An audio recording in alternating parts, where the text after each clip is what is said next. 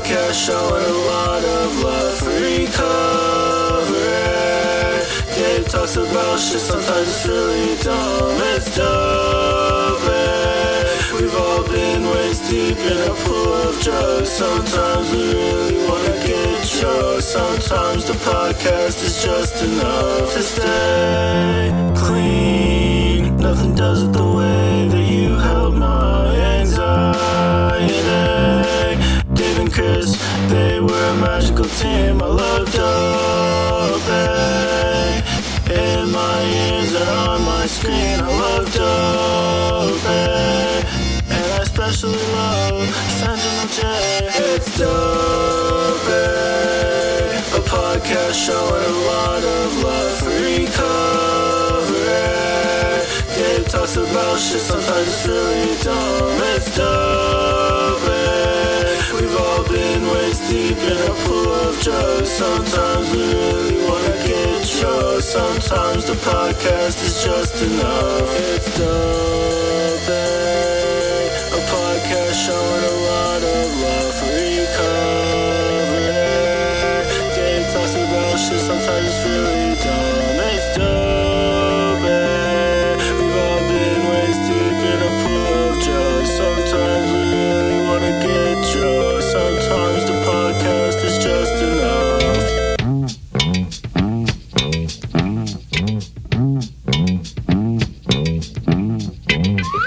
Hey, hey, hey! It's Time for Dopey. and I'm gonna sing a song for you. Dave Chris gonna show you A thing or two. You'll have some fun now with me and all the gang, learning from each other while we do our thing. Na na na, gonna have a good time. Hey, hey. Na na na, gonna have a good time. Dave and Chris coming at you with music and fun. And if you're not careful, you might learn something before it's done. Hey, hey, hey!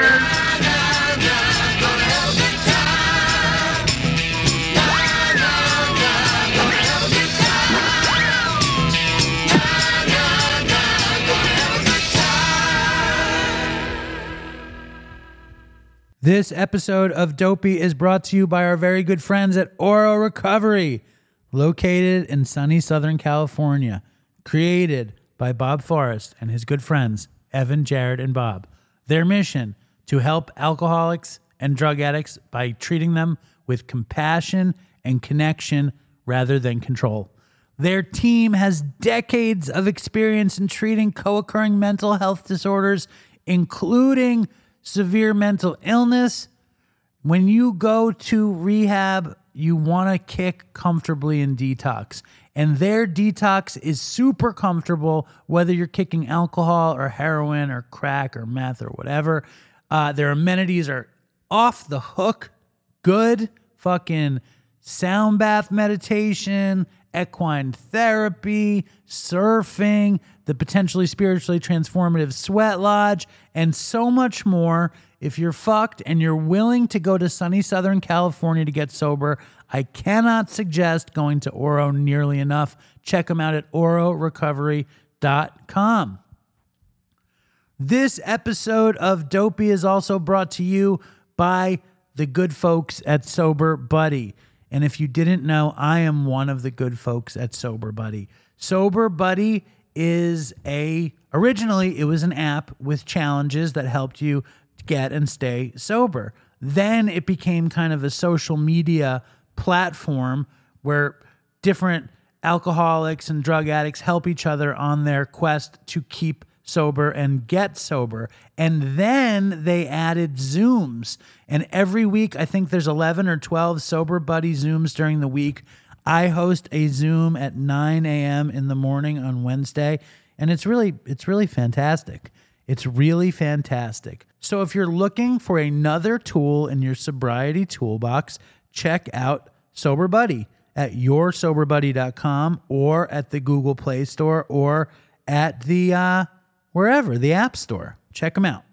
I need to tell you guys about a great recovery podcast called Recovery in the Middle Ages, about two middle-aged suburban dads in their pursuit of life, love, and recovery. Listen to Nat and Mike as they discuss current topics of interest like 12-step, alt recovery, medical research, book reviews, TV show reviews, and they talk about their daily struggle to maintain their recovery and anonymity in the world of soccer moms and PTA meetings. If the neighbors only knew. Find Recovery in the Middle Ages wherever you get your podcasts or at middleagesrecovery.com. Okay, we have a new sponsor, Diamond Recovery. Adam and Allison came to DopeyCon from Diamond Recovery, and they made the magic of DopeyCon even more magical because Diamond is committed to our community. They're committed in providing the highest level detox possible. They have a spot in Atlanta, Georgia, and a spot in Boca Raton, Florida. So if you're anywhere near there and you're looking to be treated in a super comfortable setting where all of your needs will be met, check them out. Diamond is also incredibly committed to treating co-occurring mental health disorders. If your primary problem is a mental health disorder, Diamond is the spot to check out. You check them out at diamondrecovery.com. They will be around Dopey for a little bit. You will hear way more about them, and we are super grateful to have them on the team. Just one more ad before the show. Maybe the most important ad of all. This episode of Dopey is brought to you by our very good friends at thephoenix.org. The Phoenix is a non-profit that helps addicts and alcoholics have a good time in recovery. I think it's really the only important thing in recovery is to try to have fun. The Phoenix believes that too. Dopey believes it. If you are looking to have fun, to get fit, to take hikes, to play pickleball, to see shows, to go to events, check out thephoenix.org/dopey podcast. The Phoenix is just an incredible resource. If you're looking to get involved, to have fun, check them out at thephoenix.org. All they require from you is 48 hours of continuous clean time. Check out the Phoenix. Enough with the ads. Here's the fucking show.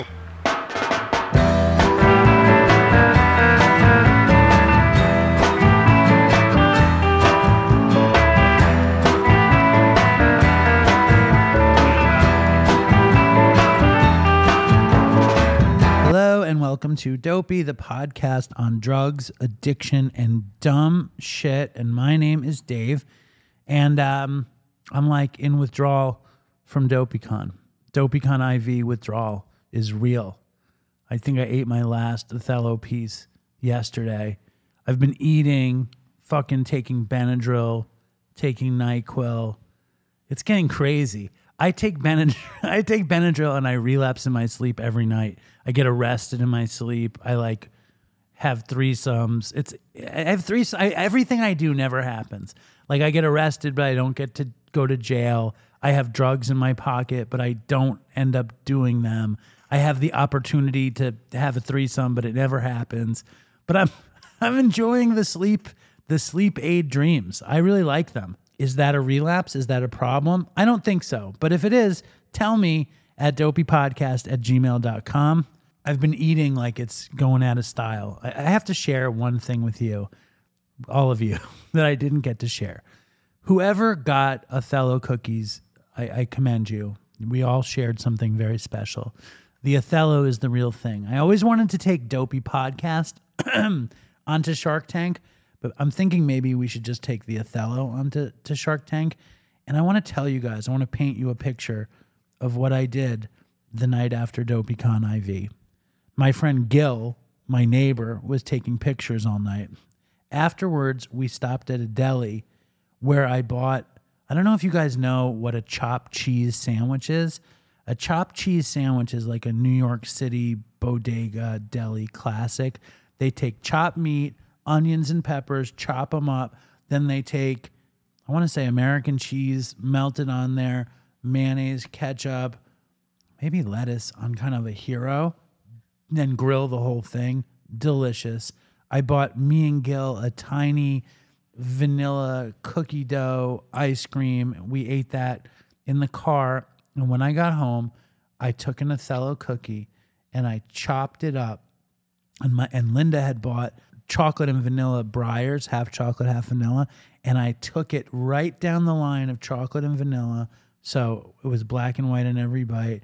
I added bits and pieces of Othello. So it was a black and white sundae with Othello pieces and chocolate syrup. And I think I added peanut butter too. It's getting out of hand, but I feel good about it. The Othello is now gone. It's history. I want to congratulate everybody that got to eat it. And I want to give a big shout out. One last shout out for all the people who love shout outs to every person that got to go to DopeyCon. You made my heart sing. It was incredible. And now I want to give one final shout out to Margaret fucking Hernandez. Margaret Hernandez just celebrated 34 years of recovery. We had a meeting, a sober buddy meeting the other day, and there were some people who had gone out, early recovery, blah, blah, blah. And then Margaret stepped up, and the day before she had celebrated 34 years. And it was just incredibly inspiring. And Margaret said the way that she got her 34 years, she summed it up in one word, and the word was dopey. No, the word was consistency. And I rarely talk about the merits of recovery and blah, blah, blah. But Margaret was so inspiring when she talked about consistency, that she has a program that, she has a spiritual program. She has a meeting program. She talks to people. She's connected. And if you are consistent, that's the easiest way to maintain your recovery. Honestly, if you're looking for more recovery from Dopey, write in an email to dopeypodcast@gmail.com or come to our Sober Buddy meeting. Our Sober Buddy meeting on Wednesday is great. Or check out Dopey Zoom. Dopey Zoom is every day. The schedule is posted on Instagram. Go to Instagram and check out the Dopey Zoom schedule. You will not be disappointed if you do. And just in case you are curious, the Dopey Zoom address is 804-300-586, and the password is Toodles. Hang out with all of your favorite dopes all the time, all week. I think they have 25 meetings a week. Another amazing place to go to meetings in person. If you're in New Orleans and you're really totally fucked and you want to get some help, you have to check out Imagine Recovery. Imagine Recovery is another Dopey sponsor who stepped up for DopeyCon IV. It's my friends Chris and Felicia who had me in New Orleans for Jazz Fest. Their program is a very, very, very special one. Imagine treats addiction, but they love to use the term substance misuse because Imagine recognizes that substance use is on a spectrum. They believe that preventative care and treating people in all phases, helping them to interrupt the path that may be leading them toward alcoholism and drug addiction is preventable and treatable. Check them out at imaginerecovery.com. They're just a very special place, very special bunch of people, incredibly kind, incredibly giving, and incredibly connected to New Orleans. Their staff are personal friends of mine, and they are a great friend to Dopey. So check them out at imaginerecovery.com. All right, let's get to the show here. I got this note. I had to read this note. It's from Ben in Australia. And he says, "Hi, Dave and Dopey Nation." Should I do it in an Australian accent? "Hi, Dave and Dopey Nation. It's Ben from Australia, down under." No, I'm not going to do my bad Australian accent. "Thanks for sharing the convention with everyone." I like that he called it a convention. "It was great to hear everyone from afar. I have a couple of opinions I've got to share with you." And he put opinions all in caps. "Having sex with trans people isn't edgy anymore. Novak, it's completely normal. I used to find them in Craigslist whenever my wife let me, and we had some really good times." And then he wrote, "Old buddy in the glory hole is a coward. I would have eaten that dick as my duty in the fucking glory hole. I loved," and he said Lydia's, but it was Jessa's. "I loved Jessa's story about the owl. Reminded me how I used to pick the bones out of roadkill and stick them in my guitar. I believed it was voodoo magic that would telepathically transmit my music into the world's mind. Going Out West by Tom Waits was my favorite song to broadcast at that time, or Swing Low, swing chariot. Love to all the Dopey Nation and fucking toodles for Chris. That's good, Ben. Thank you. I kind of want to send Ben socks for that because he would have eaten the dick in the glory hole. So, Ben, if you want to send me your address, I will send you some socks down under. All right. And then, all right. And then I heard this. I had to read this one. Well, I've heard you ask people to write in for different prompts, and I guess this one just spoke to me.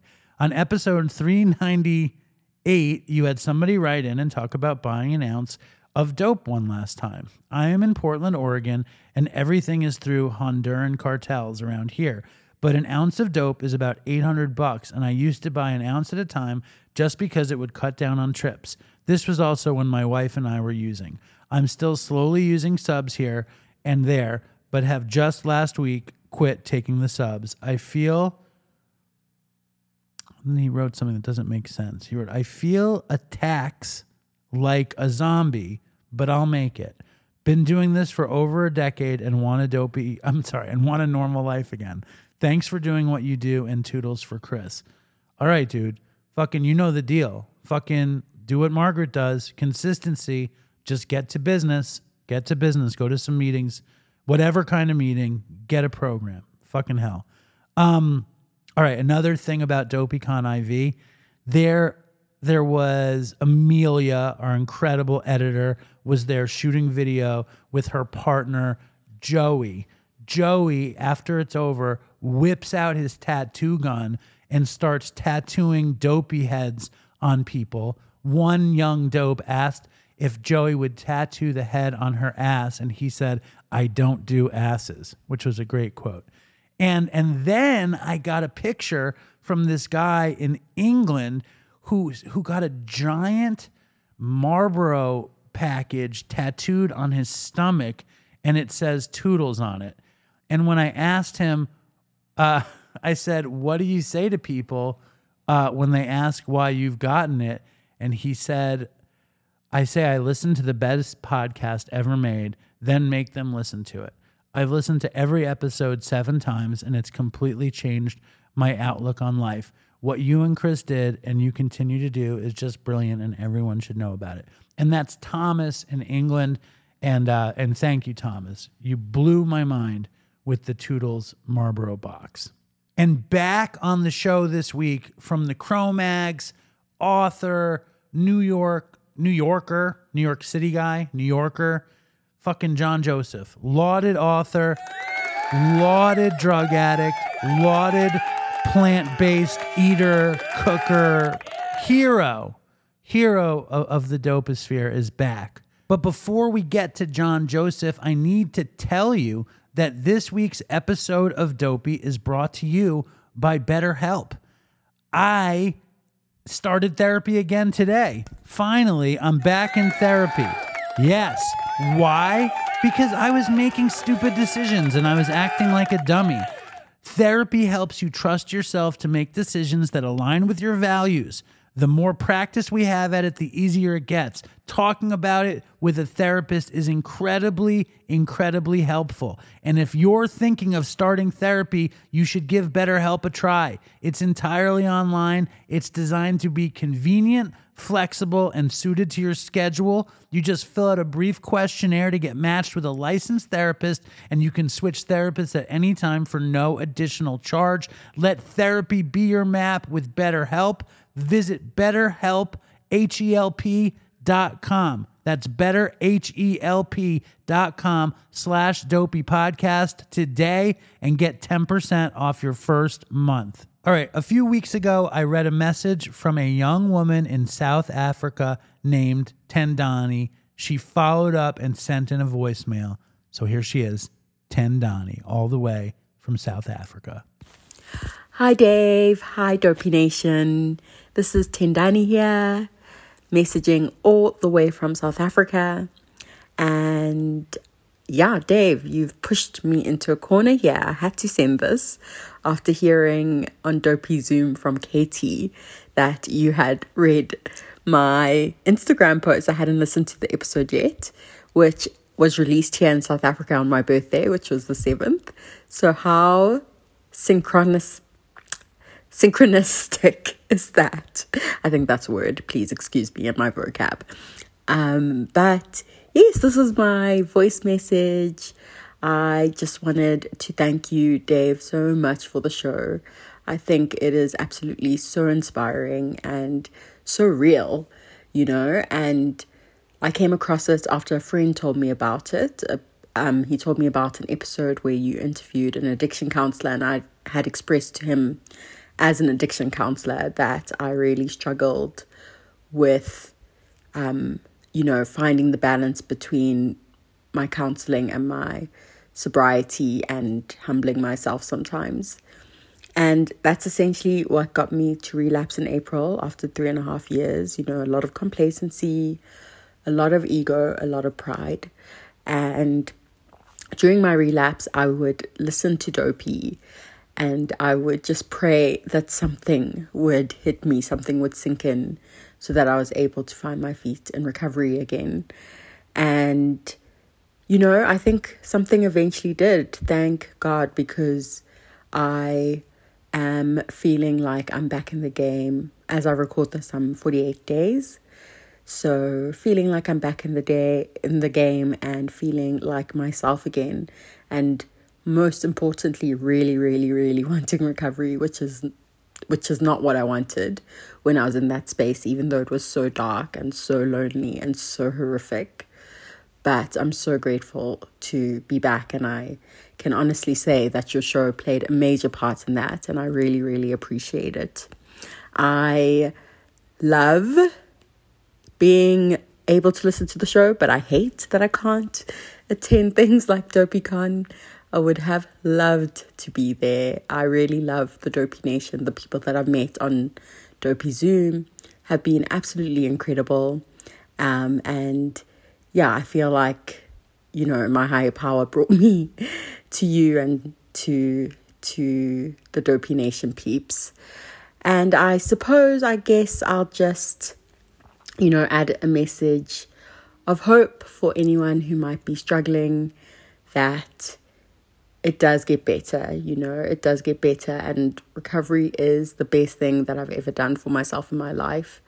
And even 48 days in, I feel so blessed. So much is happening in my life. So much, excuse me, sorry. So much is happening in my life. So much is taking place. And I only have my higher power to thank, really, because just under 2 months ago, I had to be rescued by my mom, who had to drive 1,400 kilometers away from where we lived. I don't know what that is in miles. I'm so sorry. To fetch me, because I had messed up after moving to another city on the other side of the country. And I was being kicked out of my friend's house, and I was only staying there because I couldn't afford rent for my own place. And, I just expected a lecture from her. I expected her to be mad at me because she had driven that long and we had that long to go to get home. So I was expecting a lecture for the whole way there, and it didn't come. And all I've been shown is compassion and love from so many people in my life. And I think that's what I've needed this time around. I think there is a time for tough love, but this time around I just needed some compassion and grace, because I had been the toughest on myself. So yes, this is me. Thank you so much again, Dave. Really, really, really love everything you do. Hopefully I can make it to DopeyCon in the next 5 years. But yeah, and shout out to the Dopey Nation. Toodles. All right. Thank you, Tendani. Look at that. Australia, South Africa. I hope you're still doing good, Tendani. I will send you socks as well. These are going to be the most expensive shipping costs I've ever spent, but you did the work. And if you are interested in getting, and not you, Tendani, because you did it, but if you, random Dopey Nation member, are interested in winning a pair of Dopey socks, submit a voicemail or an email, make it good, and if I play it or read it, I'll send you some socks. Or you can just buy a pair of Dopey socks. Or you can join Dopey Patreon. Dopey Patreon. The beauty of Dopey Patreon is that if you love Dopey, you can support Dopey by joining Dopey Patreon. A lot of stuff on Dopey Patreon. A lot of interviews, a lot of videos, a lot of bonus material. If you're dying to see DopeyCon IV, how he did it up this year. I think we had like 5 cameras. It's going to be on Dopey Patreon. I just did a DopeyCon IV recap show with the great Ray Brown, the Raytreon show, with some bonus original Dopey music, much more. Go to www.patreon.com/dopeypodcast. Most importantly, if you love Dopey and you want more of it in your life, and you can't believe you get so much fucking content for free, then kick down a little bit. My brothers and sisters in and out of recovery, join Dopey Patreon. It's the right thing to do. We also have Dopey Patreon Zooms. You get access to our Sober Buddy Zooms on Wednesday. It's just great. It's just a tremendous experience for everybody involved. It might be the greatest Patreon channel that there is. www.patreon.com/dopeypodcast. Check it out. All right.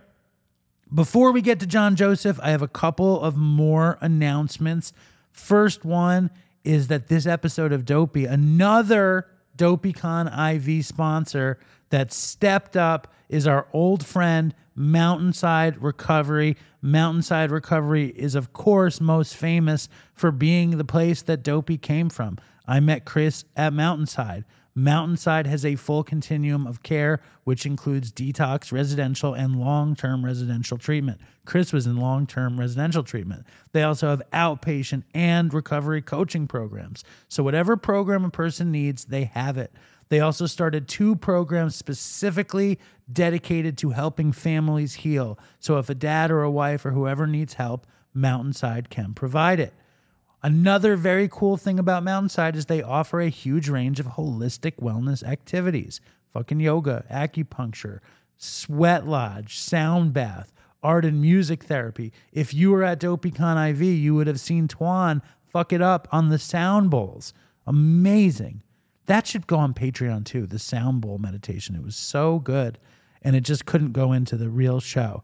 If you are looking for an amazing recovery experience, check out mountainside.com.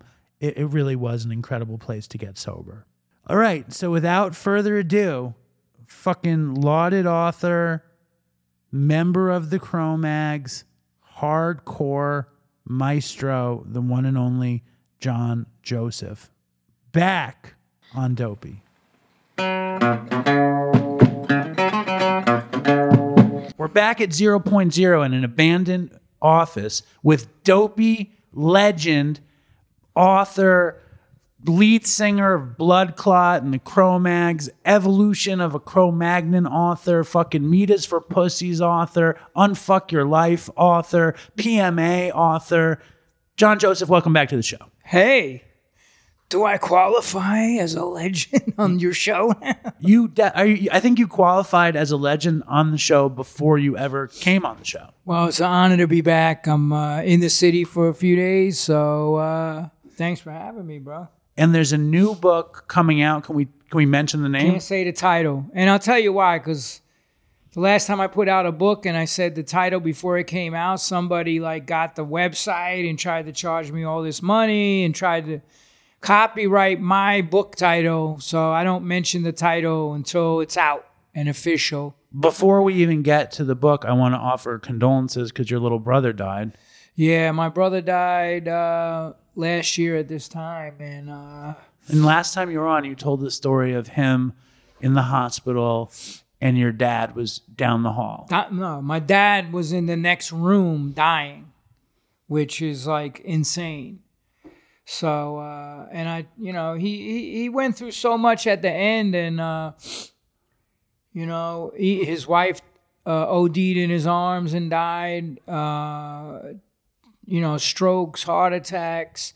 Then he had that last stroke, and he just never came back from that. He was paralyzed, couldn't speak really, and the last months, he was just, the VA was delivering his Oxycontins, and he was ordering just alcohol from Uber to pick up bottles of booze. It just was like, we knew that phone call was coming, but, you know, it never eases the pain of losing a sibling like that. And especially like my mom just lost it, you know. But, you know, I took time to grieve, but I was like, how do I process this? Because I couldn't come to New York. I was in Florida. And I basically, my friend was with me when the call came. He's like, yo, I'm gonna leave you to deal with this. And I was like, thanks, bro. So I did my crying, and I was like, you're at this thing, like, what do you do? And I was in the middle of writing a book on addiction and telling the story of our family, and I'm like, there's only one way I could deal with this right now, and that's to write. So I wrote the second chapter of the book. It was about his life, and it was literally a couple of hours after I found out that he died. And, you know, it messed me up, man. But that's how I process things. So I think it's one of the, my friend read it, and he's in recovery. He was crazy story. Danny Ilchuk, who worked with the Bad Brains and Junkie for so long. And he was like, you know, like that was one of the most powerful chapters he ever read, you know, like. Well, the thing about it is, like, I've read a lot of your stuff now. Like, I've read a lot of your stuff, and I've heard you talk about your life a lot. And one thing you always talk about is brotherhood between you and E and Frank. And if someone fucks with one of you, they fuck with all of you. And you always said, when you were growing up in these horrible foster situations, Frank eats first. Yeah. And well, that's the way it was. You know, we were kids traumatized. So, like, sometimes Frank got to be the butt of the jokes and, you know, stuff like that. But, like, he was our little brother, and, like, if you fucking touched him, that was it, you know? Like, I remember accepting the blame on shit that we did just to take the beating from the foster father. So, you know, he didn't have to, and that, you know, that's what it was. It was this bond. Like, when you go through something like that for nearly 6 years, you know, it was heavy stuff, man. You know, but yeah, we stuck together, and you know, just to see him, I think, like I said in the book, you know, it's when he was doing really good, and then his first wife, Lauren, died of cancer, and that just ruined and him. that just crushed him. He started, you know. That's what I said too, is we don't know what, like, I put all the statistics of people who are addicts, and I think it was like close to 85% have been abused as children. So we don't know what people are going through that, you know. I always told the story of the one guy, he was a Wall Street broker and in the PMA effect, and I used to see him out when I fed the homeless, and he would never talk or nothing. He would just grab food, and then I was like sitting down with him a couple times and got him to open up, you know. And he was like, yeah, I had the 6-figure job, Wall Street, condo in Tribeca, house upstate. And my wife and daughters were killed by a drunk driver. And then I just lost all hope, desire to live, you know, and I started drinking. And then I started not going to work, couldn't pay the bills, got evicted, did drugs, ended up on the streets. The guy was sleeping under the FDR Drive, thinking about suicide. And he said he was going to jump off the Manhattan Bridge. And he just had this vision of his kids, and they, you know, and he was like, would they want me to do this? And it's just, we don't know what people go through. Like, so we can't judge the trauma that, and Frank was always like, he was always like the, I think the most fragile one. Well, you like took the beatings for him sometimes. Yeah. And my brother E just shut down and like didn't ever talk about it. I was the one who was vocal and became the fighter of the family. Like that, I was named after my father, who was a pro boxer. And I used to just fucking knock people out, never as a bully, but if you fucked with any one of us, I didn't care what I had to do to beat your ass. If I had to pick something up, that's life on the streets. You know, I just feel he got hurt the worst.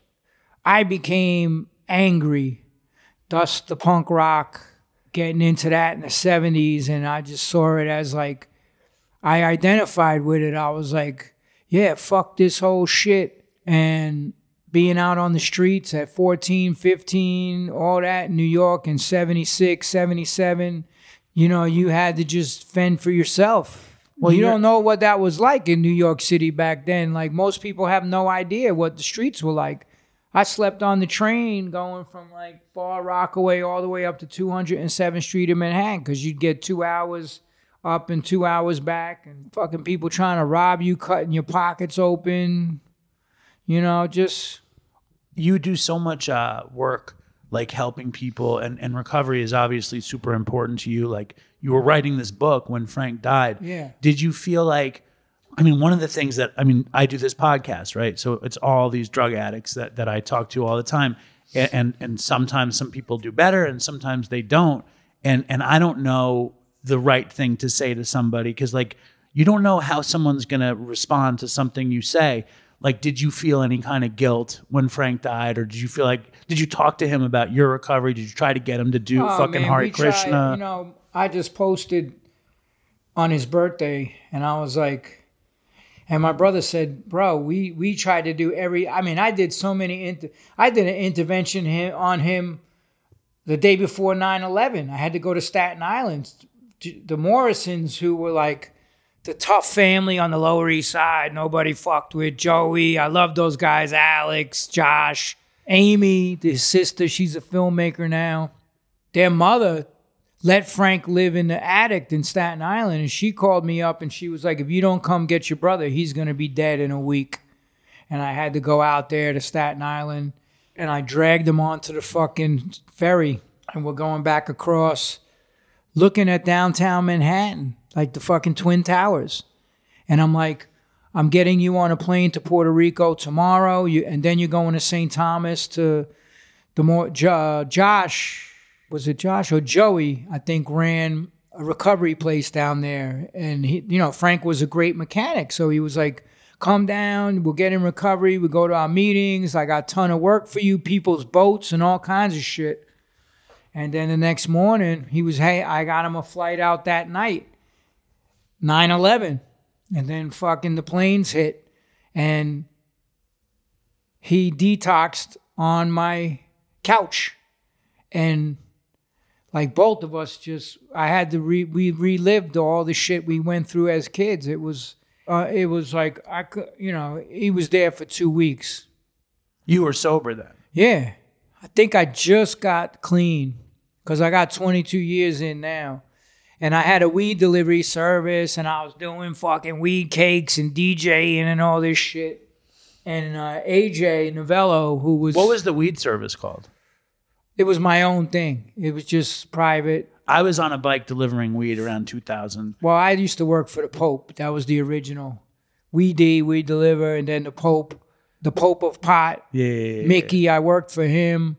But I did my own thing eventually, and I delivered to Dave Chappelle, everybody. And you might have been the inspiration for Mr. Nice Guy. No, it was Half Baked. Yeah, that was the... Well, well, see, I delivered to Dave, and I rode a fucking $10,000 racing bike. I had all the racing gear on, helmet, everything. And I never carried a backpack because the DTs, the narcs, were looking for the people on the bikes with the backpacks. I had the little baggies with 2.5 grams stuffed into a black water bottle, and I had 2 water bottle cages, so I was able to carry 30, 40 bags. So I would just do them all and then go back and re-up. And so my client was Matt Hine from TriStar Pictures. He was the publicist. So the First time I delivered to Dave was at the Boston Comedy Club, and there was like fucking 20 people there. And he's like, this guy's going to be fucking huge. And I'm standing there watching Dave Chappelle do fucking stand-up. Right. And then we went down into the basement and fucking, or whatever the fuck, we did a deal. And then a couple months later, he was in those like condos over there on like 17th, 18th, and 2nd Avenue in Gramercy Park. Those fucking like a duplex. Right. He started blowing the fuck up. That's awesome. I always tell Joe, I'm friends with Joe Rogan, and I'm always like, yo, man, tell Dave I was the guy that fucking delivered to him and shit. Like, you know. What do you make of New York City right now? Like that you can't like walk a street without dispensaries. It's crazy. Ah, yeah, you knew that was coming. Like, listen, man, if the government can make money off of something, then It took them a long time though. yeah, well, come on, man. Liquor fucks a lot more people up than weed does, man. And then you got, people. I always used to say, people ain't breaking your door down to get fucking bags of weed, but crack and coke and all the other shit, dope. It's, weed is the least Harmful. Yeah, it's like, the lesser of the evils. But for me as an addict, I don't do any of that, And No, me too. even now, I just do like CBD for like inflammation or help sleep at night. But, it's not like you're getting high off the shit. But I just avoid everything, man. When you got really into fitness and Krishna stuff, did you ever try to like pitch it to Frank or no? Frank was just naturally fucking strong. Frank was I remember when Mars, this club opened back in the day in the meatpacking district, the dude Yuki, Japanese dude, opened it up. And my friends helped him build the place. This guy, John Watson, who also, we all worked at Payday, which was an outlaw party. You know who I just talked to was Dante Ross. Yeah, I know him. Yeah, he talked about you. He Yeah, said I nice knew things Dante when they were building the world. Yeah. Dante was living in the world. Yeah. With Frank Rocchio and all that shit. Yeah. Frank Rocchio died of AIDS from heroin. But like Frank was just cock diesel. That motherfucker used to, he never worked out or nothing. And he just was one of the strongest people, like, because he's slinging motors all fucking day. And it's just like he's His working. lifestyle. Yeah, he's a fucking beast. So I was with Artie Googie, the original drummer from the Misfits. He played on Walk Among Us. So the opening was New Year's Eve. I forget what year it was when Mars opened, but it opened on New Year's Eve. And Artie goes downstairs he knew the dude. He's like, I'm going to get a couple of bottles, for champagne for the midnight toast. So me and Frank are up there and fucking we're like, where's Artie? It's getting near midnight. He comes up. He's like, yo, man, these fucking Guidos just fucking smacked me up and shit and surrounded me and all this shit. I was like, what? I was like, go downstairs and I'm like, just hang in the cut, point them all out. I want to know how. Let's just watch them. I want to know how many there is because I don't want to. I've been in a lot of club fights and it's like, even when I started doing Aikijitsu and I got in a fight with a bouncer at the Limelight, I took him down. He was just walking through my punches. I took him down and then like mounted him, and his boy kicked me in the side of the face and busted my eardrum. So I was like, we ain't gonna have none of that. So we're watching, and there was like 6 or 7 of them. I was like, which one? He's like, the big one right there is the one that fucking, that smacked me.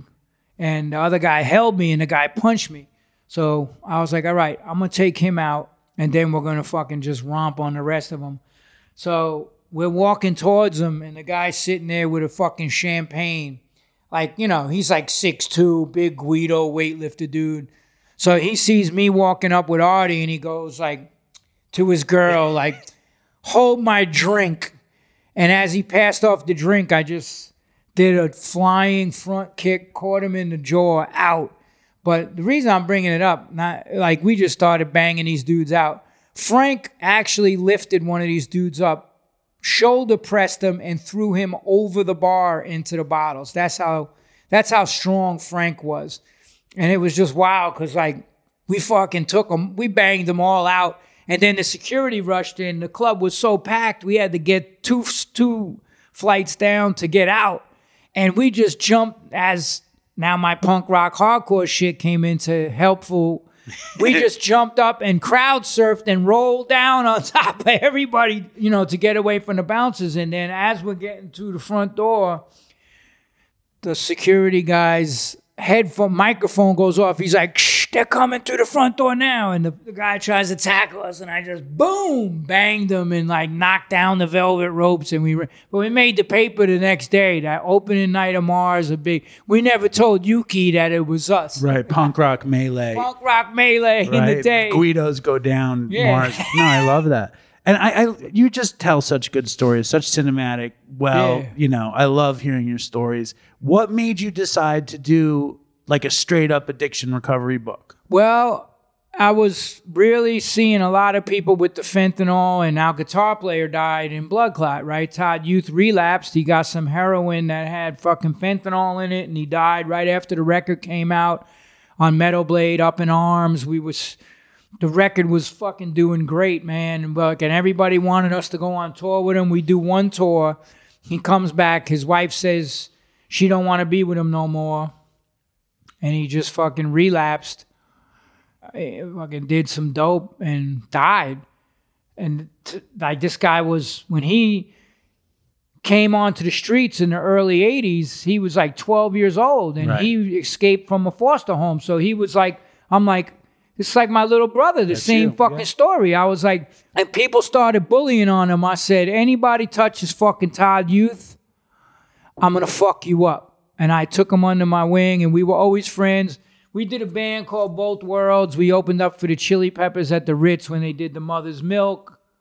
And we just wanted to always do music. And then we had the opportunity, and we did a demo. I went out to do the Navy SEAL half Ironman called Super Frog, and I tore my calf. So not wanting a negative situation to just be the fucking outcome of the whole trip to California, because that was in San Diego, I said, yo, let's do this. Let's do these songs that you've been working on. Fucking went and demoed them, and we got signed.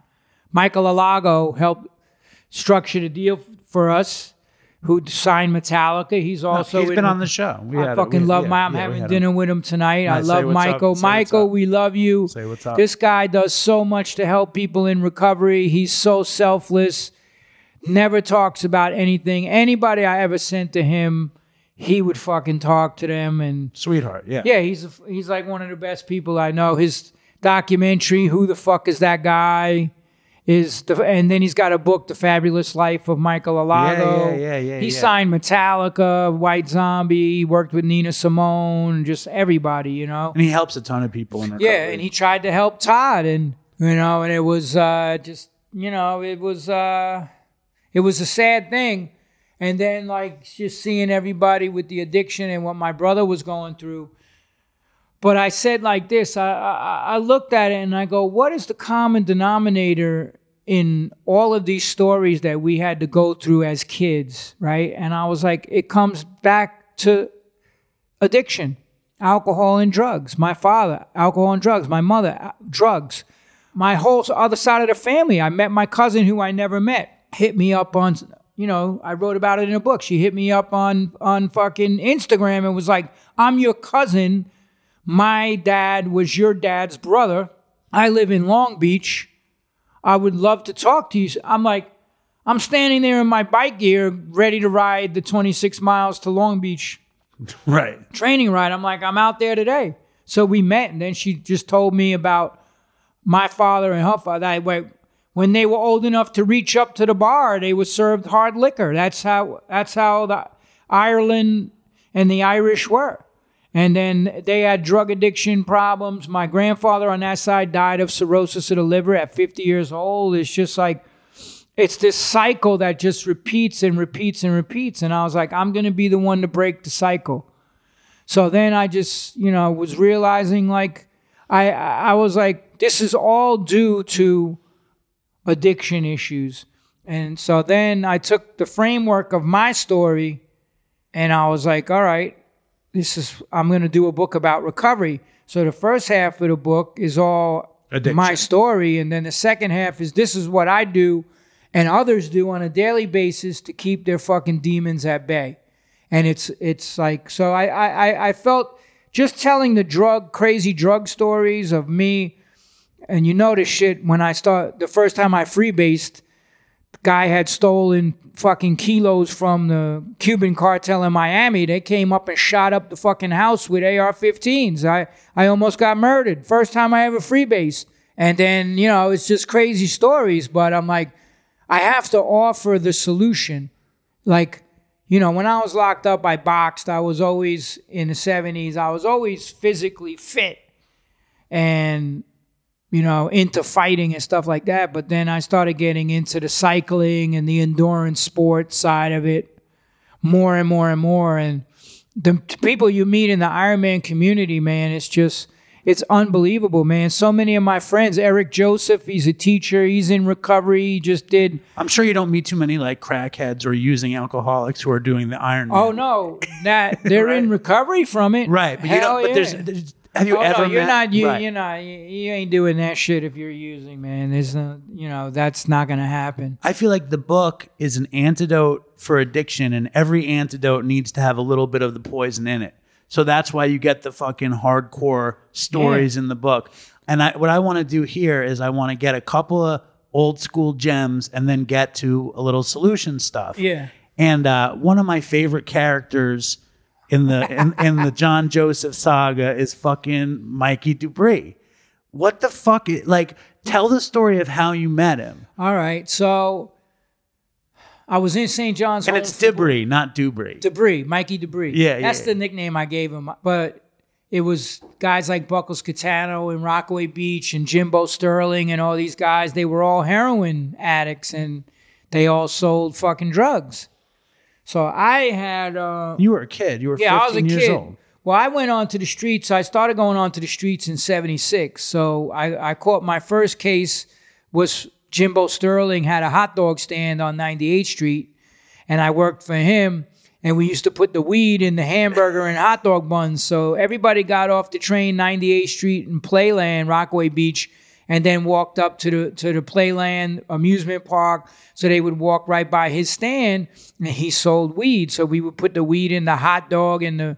So these... Hold up, though. When you put weed in the hot dog bun, is there a hot dog too, or is it just bun? No, it was just the bun. Like there was I don't remember what the code word was, but people started catching on that, and it was locals bought from him. There was Sila, Wally Cochran, Jimbo those were the dealers, So I split from the home and I was staying at his house.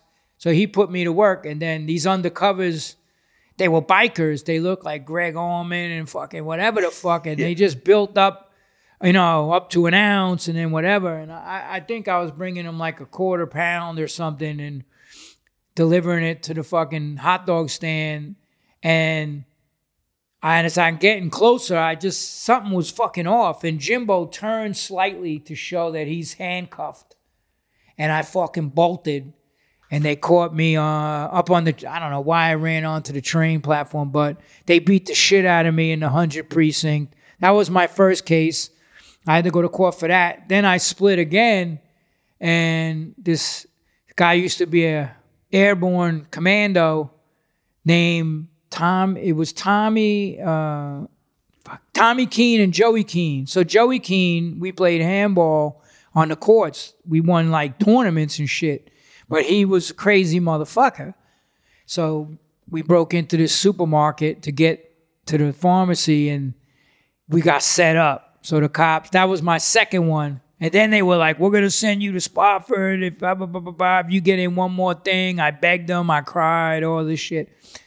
And then I was hanging out with this crazy dude, Keeler, Bobby K. And he got set on fire as a kid. He was all fucking burned up. His mother's boyfriend dumped him in the tub with lighter fluid for waking him up. Set him on fire. Crazy motherfucker. Yeah, I've heard you talk Everybody about was Bobby. terrified of this guy in the neighborhood. He was the only dude in St. John's that dated a local girl, Bridget, and everybody hated him for it because she was like this hot chick. And the first time I ever took acid, he tried to murder me. And it fucked up my whole time in the home. And then I just split. And it was the winter of January 77. And I like all these bums, I hate to say that, but they was winos. So there was this guy, Paulie, and this dude with no legs. And they lived under the marquee on 116th Street was an abandoned theater. Then 115 was the Holland House. It was this abandoned hotel everybody would crash out in or whatever. So first fucking few nights out there, this snowstorm hits. I'm like, what the fuck? I go down to Martin's Corner to get some food. And it was all like, it's so cinematic because it was all the unwanted people that lived in all the nursing homes along the boardwalk, you know. By Rockaway? Yeah, Rockaway. My great-grandma lived out Rockaway there. We Beach used to go was out there. all nursing homes with unwanted people. We called it Booby's Beach because it was my dad's grandmother's out there. So, like, Martin's Corner was 98th Street, and that's where they all used to go and sit in there. And Yeah, I used to there'd go be there when I was a dudes with kid. pee stains and fucking yeah. just crazy talking to themselves. So I'm sitting there, and Mikey was planning on robbing the fucking pinball machines, and I was like, I'm down, and that. But when do you remember like saying anything, or did you just see him going for the machines? No, I was sitting there, and somebody was fucking, and I was looking at the machines, and I'm like watching it because I used to go put the quarters in there too because I went to PS 180 on right over there, so we would go, and I wrote about it in my book. I was like, I never really paid attention to how much fucking money was in there. And then I'm like thinking in my head, how am I going to get into those machines? And I felt somebody staring at me. I turn around. It's this fucking dude with the spittle, the long hair, the droopy fucking mouth, total fucking junkie. He's like, yo, kid. Has a fucking screwdriver inside the newspaper. And he's like, you know, telling me 70-30. I'm like, if I do half the work, I want half the money. So we popped like 2 machines and then dumped, you know, he was planning a robbery. He dumped them in like a bag, pillowcase or some shit. Dropped the 3rd box. The manager comes out. Hey, you cocksuckers. This fat fucking guy chases us with a baseball bat. And then Mikey says, wait here. I got to make sure it's cool with my roommate, Buckles. And he goes into the abandoned fucking bungalow, and I see the motherfucker running out of the back. I turned around, I ran back there. I had this fucking blade on me, and I like popped it open, and I was like, motherfucker. And he's like, yo, kid. I'm like, you call me kid one more time, I'm going to fucking stab you. How much older was Mikey than you? Oh, he was in his 20s. I was like, yeah, he was probably like 25, 20, you know, like that. He'd been locked up, but we went back to the house, and then it turned out that they needed somebody to go down to Alphabet City and pick up, and the Lower East Side, El Ridge First, and pick up bundles and carry it back on the train because everybody down there was paying off the cops. So if they knew you were copping and they rolled up on you, and you refused to pay them, it was called the Dirty Ninth for a reason. And if you watch the 7-5, the documentary, they say, yeah, the New York City Police Department was so fucking corrupt back then. And what did they show? The front door of the 9th Precinct. So everybody, it was called the Dirty Ninth. Everybody was paying off the cops. That's why the hitmen and all these gangs, the Allen Street Boys, all of them was able to fucking just have these huge spots. So Buckles is like, you're a kid. We can get away with it. Yeah, well, I went on the train and Mikey waited, and then I went out and copped and all this shit, and then, you know, bringing the shit back, stepped on it, so they were able to make money, get high, and re-up and do all that, and that went on for a while. Did you do the stepping? Yeah, so we cut it. I tried dope once. I got violently sick. I was like, fuck this. I was more into like LSD, speed, pills. I did every fucking drug under the sun except for that. But yeah, so we would cut it. I never heard anyone talk about how they actually cut dope. How'd you do it? Well, they stepped on it in half because it was potent shit. So they flipped it in Rockaway. I forget what they used. I think it was like, I want to say baby laxative or whatever the fuck they were using at the time. I don't even remember what the fuck it was. And then they rebag it all. And then they rebag it. But Mikey had problems because he took some of the dealers. Everybody had a brand, right? Poison, this, that. So Mikey was selling dummies on the Lower East Side, I found out, with like their stamp on it. So if you did that, they would murder you because, once your brand gets tarnished and people are like, there's motherfuckers out there selling fake shit, it could tarnish your whole shit. It's bootleg. It's like bootleg copyright. It is. Business. It's like, except you don't get taken to court. You get taken to the fucking morgue for doing that shit. And like, I think that Mikey, so we went to do this, pick up the package.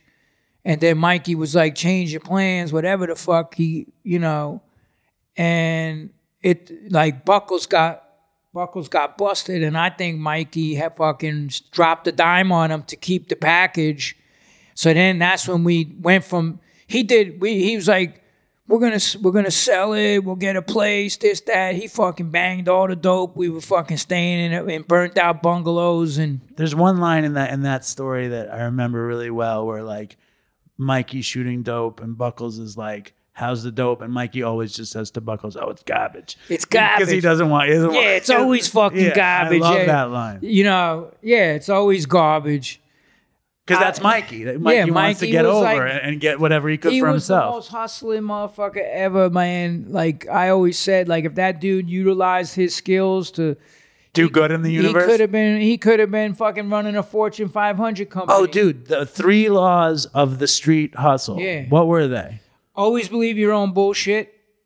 It's a numbers game, which meant if somebody doesn't believe you, like if we were selling pills or acid and you got these doubting motherfuckers, they were like, he's like, just don't waste time with him. Move on. It's a numbers game. And he always used to quote P.T. Barnum. There's a sucker born every minute and 2 to take them. And we were the 2. And then the last one was trust your vibe. If something feels off, trust that. And he learned, and he said, that's what kept me alive all these motherfucking years. And I remember one night, and I tell this story, Mikey had done something else, and I went to the garden, and I hustled. So every time after we hustled, we would go to this like greasy fucking bar, McCann's up there, and get burgers and fries and go count up and do whatever. And I just felt something was fucking off that night. And I tell that story. I go into the bathroom, I order my food, I go in, take a piss, and a fucking Spanish dude comes in with a fucking blade up behind me while I'm pissing. And I'm like, yo, the fuck? But there was a dude taking a shit in the stall with the door closed. And he goes like this to me, like puts his finger up like, shh. And he walks over to the door and he kicks the stall door open and just starts fucking slicing this dude and stabs him in the fucking, slicing him, like blood squirting out from his jugular vein. And the motherfucker just collapsed on the side of the stall and fucking died. A motherfucker. Did you ever find out why? No, not even one word was said.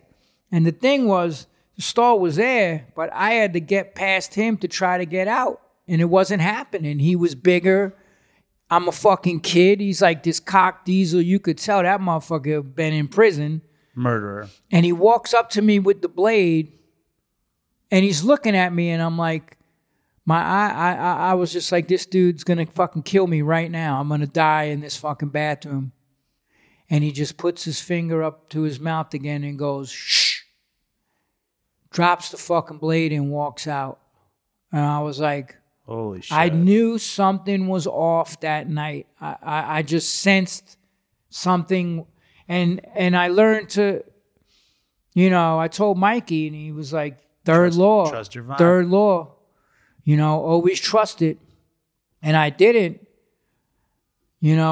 I just felt something was weird. I couldn't put my finger on it, but I almost got murdered. And then like all the other shit that I saw on the streets, I started putting that into practice. I love always believe your own bullshit though, because like you have to. When you're selling fake drugs, sometimes we would take half a hit of real acid, and then fucking be tripping a little bit. Like motherfuckers is like, I mean, I seen this dude literally take a bottle of vitamin B12, dump them in a baggie, and go to fucking Forest Park and sell them for pink 697s and go make $300 fucking dollars in an hour.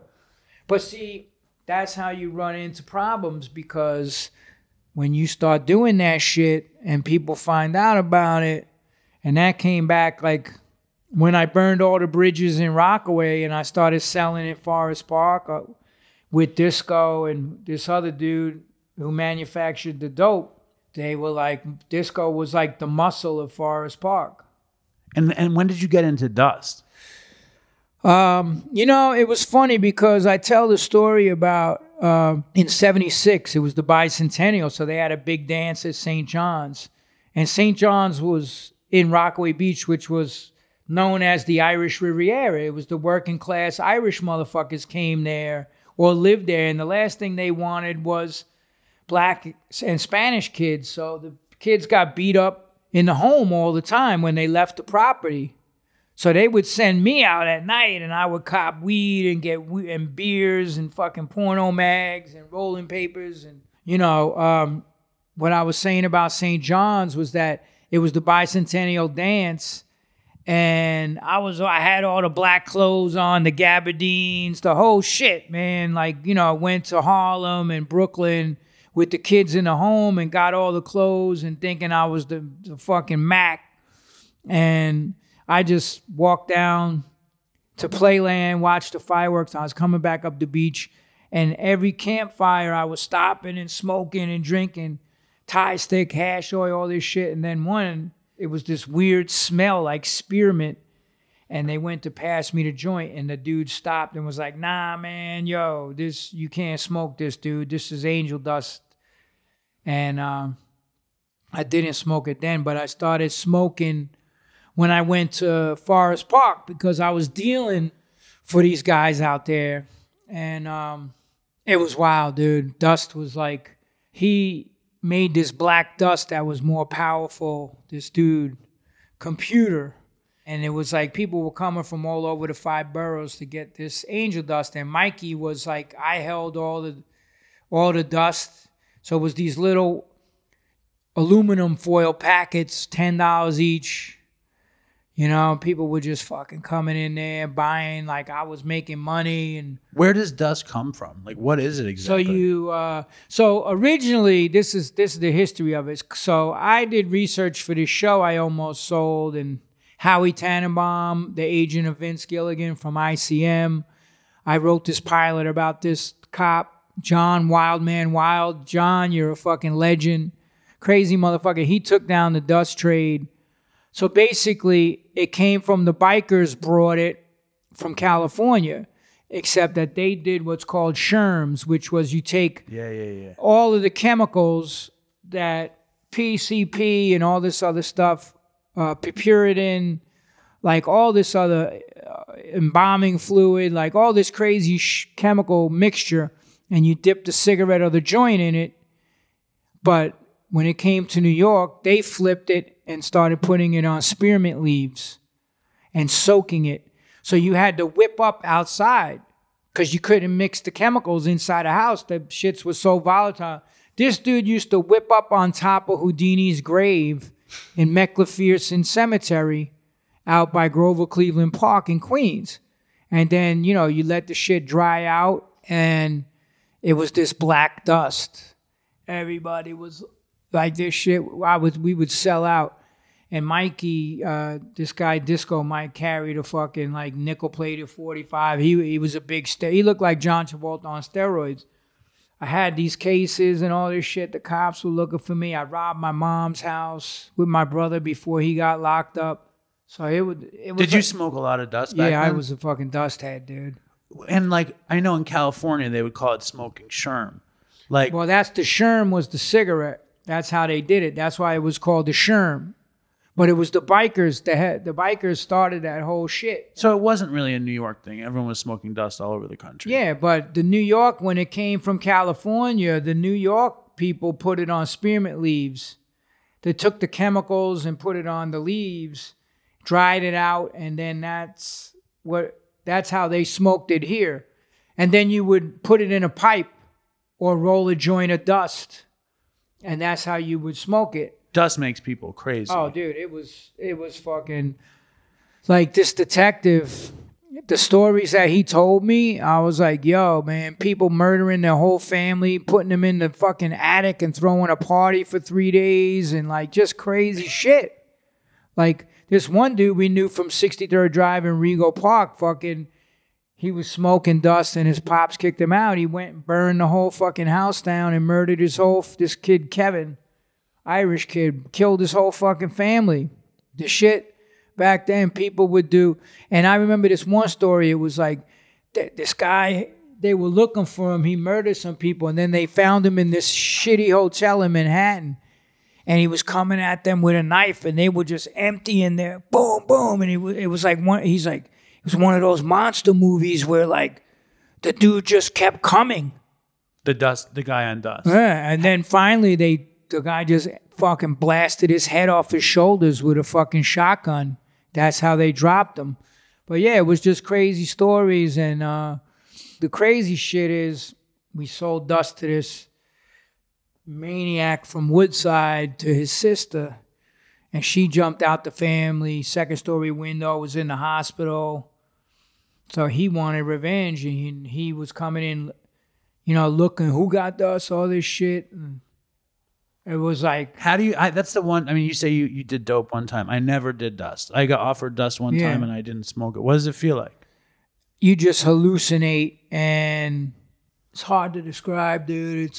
There was a guy. It's like something you never can even grasp unless you smoked it. Right. And it topples people. Like there's a dude at Katz's who was a manager at Katz's. He started smoking dust, disappearing. He's like homeless, selling scrap metal. Yeah, now. you just lose your fucking mind. Like some people don't come back from that, like something snaps. The thing about it, I think I was dealing with a lot of suppressed pain, and this shit I would smoke so much dust that I would just like pass out for hours and just fucking like, hallucinate.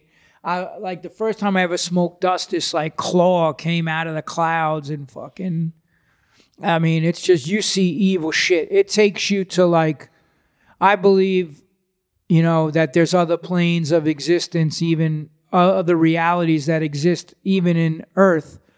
And there's drugs that open up your third eye and allow you to be taken to some fucking hellish places, and dust is one of those drugs. And you can just there's people that murdered people and just did their kids and everything and didn't even know that they did it. I mean, that's how you would just black out and do insane shit. So that's why John, he was originally like, I think he was a homicide detective, and then he started finding the common denominator in all these insane murders was people were high on dust. And then he started going to the biker bars in Queens because that's where he heard. And, and then he just tracked it down from there. And he knew the people that I dealt for. But this is the insane part of it, was that this guy rolled in and started shooting. I caught a 22 in the leg, and it just heated. We went to Mikey's house because I couldn't go to the hospital. I had 2 bench warrants. This guy, Disco Mike, he was with this little 16-year-old disco kid. This guy was like fucking 230 pounds, steroid head disco, and he put shit in our drink and tried to fucking rape us. And like I passed out, pulled the bullet out of my leg, and I woke up with him like carrying me. I'm like, fucking, yo, what the fuck? I start fucking, he drops me on the floor. But I said, he had this look in his eyes of evil that I had never seen before. And I was like, it was like a devil. Right. It was a fucking demon that this guy was possessed by. So he dropped me, and I passed back out, and I woke up to screaming. I got up, I walked to the back room, and I pushed the door open, and he was raping the other fucking kid. And all of the shit that happened to me as a kid, and I realized what he was wanting to do to me. And I was very violent back then if somebody fucked with me. And he had a baseball bat. And I just fucking crept in, picked up the bat, and just started fucking beating him with it until he collapsed on the fucking floor. And then I took his dust and his money and whatever the fuck and just went back to the park. And What happened to the kid? I don't even know, dude. But I'll tell you something. This is the amazing thing about social media. My old account, somebody had written me and goes, yo, man, I was in Forest Park back then, and he screenshot an article. So this guy was connected to one of the crime families, Mafia, Mike Disco. They didn't say Disco Mike. They had Mike something another. And he was drugging and raping all these kids. And he drugged and raped the nephew of a made guy. And they fucking murdered him, and they shoved the baseball bat up his ass. And it said it in the article. And I was like, holy fucking shit. And he was like, dude, when I just read your book, and I knew that guy, and I was like, this is fucking him. So it just shows you, like, when you do shit, karma never loses an address, man. Right. You know, you raped kids, and that could have been me. And then I've heard you talk about what happened to you in the foster home, and and then when you're putting together Evolution of a Cro-Magnon, and you kind of realized, like, I mean, you got molested, and that's something that's really hard to talk about. And when you could finally talk about it, it changed you. How hard is it to talk about it now, and how helpful do you think it is? How many people have come up to you to thank you for talking about it? A lot. I get a lot of people that, just like me, are in recovery, and they're like, that shit happened to me, man, and I couldn't I was embarrassed. I couldn't talk. Like, I kept, when I started writing the book, I would get to that part, and I would just break down and literally sob uncontrollably and stop writing, and then try to pick it up a month or two later. And I took my teacher's seminar, Robert McKee, and during the breaks, you could always ask him questions, right? And I was writing a film and basing a lot of my main character on what I went through. And I waited for everybody else outside because he was like a chain smoker. Robert McKee. Yeah, he would bang out like 3 cigarettes in a 15-minute break. And I think this one was at FIT. He was speaking. It was a 3-day story seminar, and I go, Mr. McKee, I love that guy, man. He's like, Brian Cox portrayed him in Adaptation. Yeah. Nailed it. That's what he's like. Nailed it. I was about to ask 100%. That's like my favorite That's movie. McKee. Yeah. He used to fuck with me and be like, these fucking guys, true character versus characterization, all the guys. And I'm in the front row. He's like, all fucking tattooed and tough guys.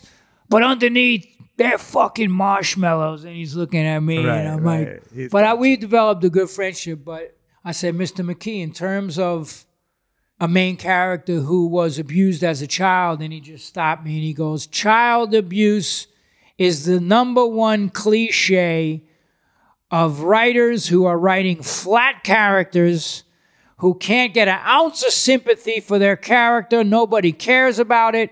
So they throw some child abuse in there to try to get some emotions out of the audience, because otherwise they wouldn't give a fuck, because they aren't writing good characters. And he said, it's not what happens to a character, it's what they do as a result. That is the story. And that's when the light came on. And I went, and I was like, the last memory I have of my father, and I never stopped writing from that point. And it was the night he broke in and fucking tried to murder my mom, and the cops came and took us away, and I was able to process what happened to us, because it was the older kids in the home. Like, they were fucking like 17, 18, whatever the fuck. Like, doing fucked up shit to us and threatening us and everything else. I tried to tell the nurse at school when we were getting beat up by the foster father and I had bruises, and he came and fucking lied and said, hey, they did this playing football and all, and she bought it. And then he took me to an insane asylum. Creedmoor. Pilgrim State. Pilgrim State, yeah, Pilgrim State. And was like, out on Long Island. this is where I'm going to put you if you open your fucking mouth again. Like, no one will ever find you.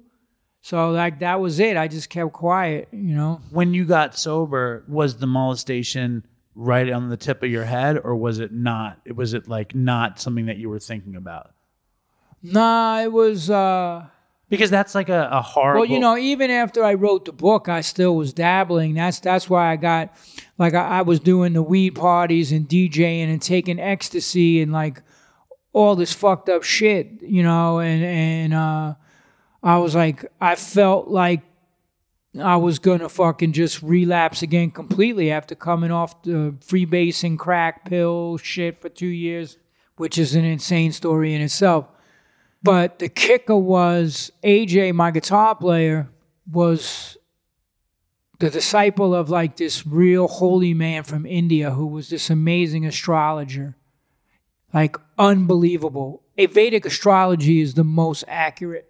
And AJ goes to the Swami, I got to ask you, what do you think? My singer wants me to do another music with him to write an album. And the Swami goes, yes, you can write the album when he gets out of prison because that's where he's going. His chart is saying that he is doing drugs and selling drugs. So the police are coming for him and he will go to prison. He didn't know nothing about what I was doing. He didn't know me. AJ never told him nothing. And then we were delivering, and we delivered to this dude. And I never met people on the street. That was the thing. I had to go to your house or whatever the fuck. And I did it for this one time. So this guy was drinking at a bar, and he walked into a cop car that looked like our car, and he jumped in the back seat, and there was 2 detectives in the front. And they were like, yo, what the fuck are you doing? He's like, oh, you guys like look like my friend. I was waiting for my friend to come get me. And they were like, he gets out of the car. Finds you. And we pull up and he gets in and never said anything. That he just got out of a cop car. So the cops followed us to make sure to see what we were doing. We dropped him off at the bus, that Penn Station. They had cops nail him. And then they followed us for a few more deliveries and then surrounded the car. And I got popped. But they were like, fuck, it's just weed.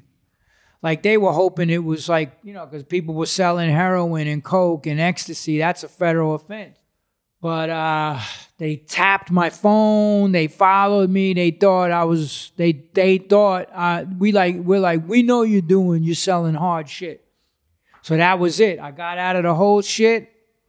And that was right before 9/11. And I sold the weed business. Got the fuck out, and that was the last time I touched anything. Did you sell the weed business as a business, or as just the bud? As a business. That's crazy. So you sell the numbers, you sell the whole thing. I gave him my whole client list. That's fascinating. Yeah. Cash, dude. Fascinating. I sold the whole client list. Because I was doing like fucking $2,000-$3,000 a day profit. When you look back at your addiction years, what was the substance that was the hardest for you? Crack, liquor, what was it? Crack. The crack. But it started out as freebase. And I was like with this like model chick from California, and she had money, her parents had money. So it started out, I always say that, it always started out, you know, fun, fabulous, fun, great times. And we started out at mansions on Pacific Coast Highway. And then toward the end, we were in a crack motel in Compton, and I was going to sell her for fucking crack to get coke. I was going to prostitute her. And she was terrified of me, man. She was like... But that never happened. No. First scam was we just kept maxing out her credit card and buying shit that the dealers wanted. Then they turned off the cards. Then she had 2 checkbooks. So it was beat checks all up and down the West Coast. And then, like, the parents had hired fucking private detectives. Like, her stepfather did Ronald Reagan's inaugural fucking ceremony in 84. So he was connected like a motherfucker. And the father was a big businessman in New York. So they had everybody looking for us, but we were staying in underground punk rock shit. You know, we did crazy shit. We, like, robbed the fucking Chili Peppers merch girl. We were getting high with her, and she stole crystal meth. You know, just... What happened to that chick? I don't know, man. You ever see her again? I saw her like 20 years ago, and she was fucking getting high, still in and out of rehabs. I think she married some rich dude and ended up having kids with her. I don't know. I wish her the best. Of course. But we did crazy shit, and then they were looking for us, and then she told her friend what flight we were on. And the last thing we had was, like, we sold her car for like 2 ounces of blow and plane tickets and like $500. And heading back to New York. And she's fucking, something was weird with her, right? Like, it was her friend that bought this dealer. And I come out of the bathroom in LAX. I'm like, she's on the phone. I'm like, who the fuck did you call? She's like, oh, I just told what's his name that we made it all right. Everything's cool. We got the tickets. You know, we're getting on the flight. And during the flight, she's like acting fucking weird. And I'm like, yo, what's up? Like, she starts crying. She's like, I'm scared of you. Like, what? I was like, I started feeling like something was fucking off. And I'm like, yo, who the fuck did you call back there? She's like, I called my family because I don't want to die. And I'm like, I got federal fucking warrants, man. I'm done. Like, how could you fucking do that to me? But you think I would, the first thing I was like, because back then they didn't search you. So I had 1 ounce in my carry-on and 1 ounce I checked in. And the first thing I said was, we got to sniff all the blow in the overhead. Fucking started going to the bathroom. Did she also? No. I was just sniffing fucking boulders. I said, I'm taking all the money in the coke. If I get away, fuck you. Well, betrayal is She betrayed me, and that was one of my triggers the whole time. I was betrayed my whole life. I was betrayed by people from birth. You know, I was conceived out of a rape, which I didn't even know. My mother kept telling me she's taking us back. The foster parents lying. Everybody bullshitted and betrayed me. On the streets, I was betrayed. My first girlfriend died of a heroin overdose with Mikey Debris. And just betrayal just sends me off the fucking rails. My band members fucking betrayed me. You know, people I did drugs with betrayed me. So it was like, that's the one thing, is if you betray me, I have a hard time dealing with betrayal. How do you deal with it now? 4 agreements. I don't take it personal. You know, that's one of the things Domingo Ruiz says. Always do your best. Don't, be impeccable with your word. Don't make assumptions, and don't take things personal. So, like, the betrayal aspect, it just happened to me again. So, like, with band members, that's why I don't fuck with the Cro-Mags no more. You know, betrayed by a friend I was in the band with. I stepped it off. That's what I do now, because... When was that? What are you talking about? This was right before the pandemic. I was, you saw that story 3 weeks ago with the Paris story, the guitar player story? He said he never got paid out of the record. Oh, yeah, that's Harley or whatever. I don't fucking... This guy, if I say anything about him, it's a fucking lawsuit. Yeah, so we don't need to worry about that. My mouth fucking shut. So when you go over the hell, chaos, fucking insanity of your life prior, basically, to 2001, and you think about your life now, and the life you've been living, and you put together a book that kind of outlines the insanity and then it outlines a solution. How do you sit with the insanity? I just see it as like a past life at this point.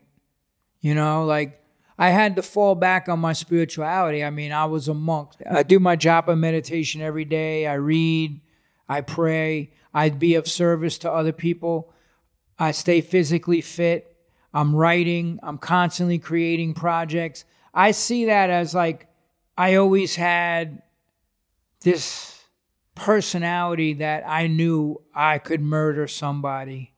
Like I knew, and I don't say that, I just knew that. My mother even said it as I was a kid, that I have the same temper as my father. And it's weird because like I'm the middle. Why was I named after him? Not the firstborn. And I was the boxer. And I was the fucking fighter. And I was the maniac on the fucking streets. Like if you fucked with me, I would put a pipe across your face and not think twice about it. I was like, street justice, motherfucker. So like I see that as like a past life. But what I said too is it's a razor's edge out here. One slip could be fatal. So I walk that razor's edge every day and I do shit to stay disciplined. That's my whole thing. Discipline is everything. You stay disciplined in your life. Extremely disciplined. You do all this hard work. I just swam 2.25 miles before I came here. I ran 13 miles. I did a half marathon on my 61st birthday, October 3rd. But what if you're like a lazy fuck? Like what do you do? Like I've become very, very disciplined in my work because I love my work. I've become disciplined in my life because I love what I do. But I'm a lazy fuck deep down. You know what I mean? Like everybody processes their shit differently. If you're able to be a lazy, for me, I have to challenge myself constantly because I have this personality of like, when I went into drugs, it was full bore. Right. I have that fucking mentality of like, I'm going to be the craziest, sickest fucking drug dealer. I'm going to fucking do whatever it takes. It's this mentality that I always, even in the Cro-Mags, we had to be the best band, and we were the best hardcore band. Metallica came to see us, and James Hetfield got in the mosh pit. Our shows back then were fucking insane. But how do you coach somebody that isn't as that intense or can't do? Well, they got to find something, because if you don't find your thing, whatever that thing is, to occupy yourself with positive action, that's what the PMA effect is all about. The book I wrote, like, you have to replace the negative with the positive. You can't exist in a vacuum. Everybody I know that relapsed gave up on their shit.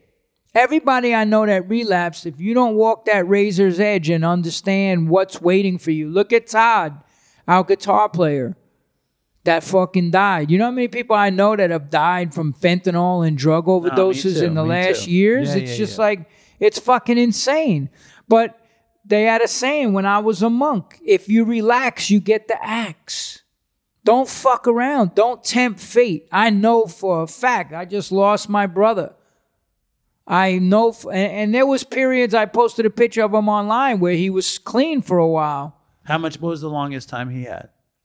I don't even remember. I didn't keep count on his days. I don't even really keep count on my days. I just know it was like the summertime like right, I think it was like June, right before 9/11, that I got popped, and I knew I was going to go to prison.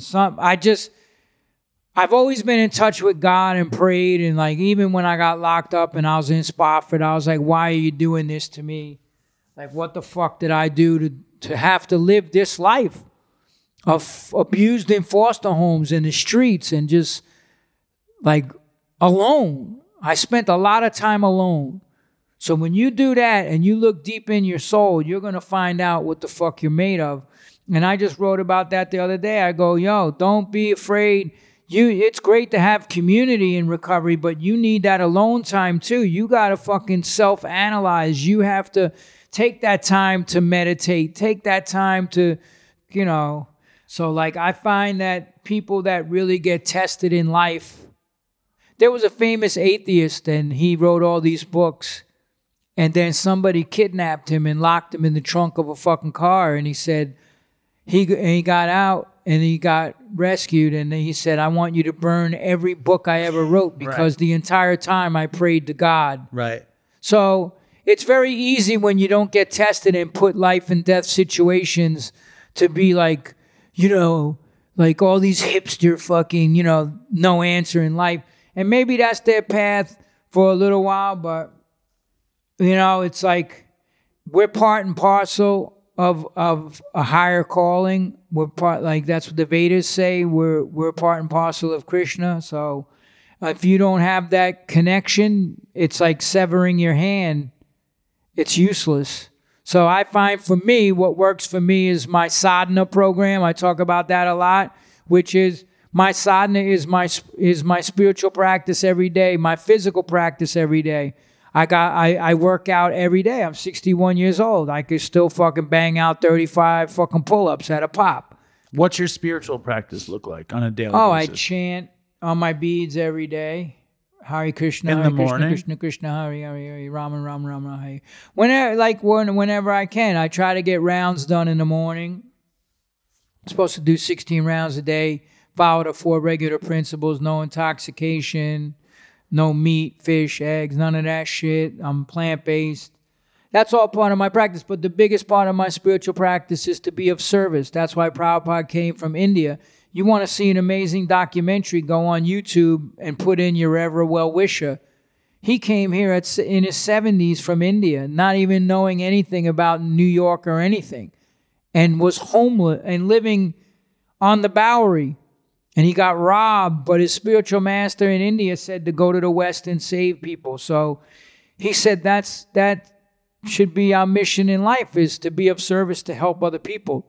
So that's why, like we were talking about before, I started the food relief program at Tompkins Square Park in 82.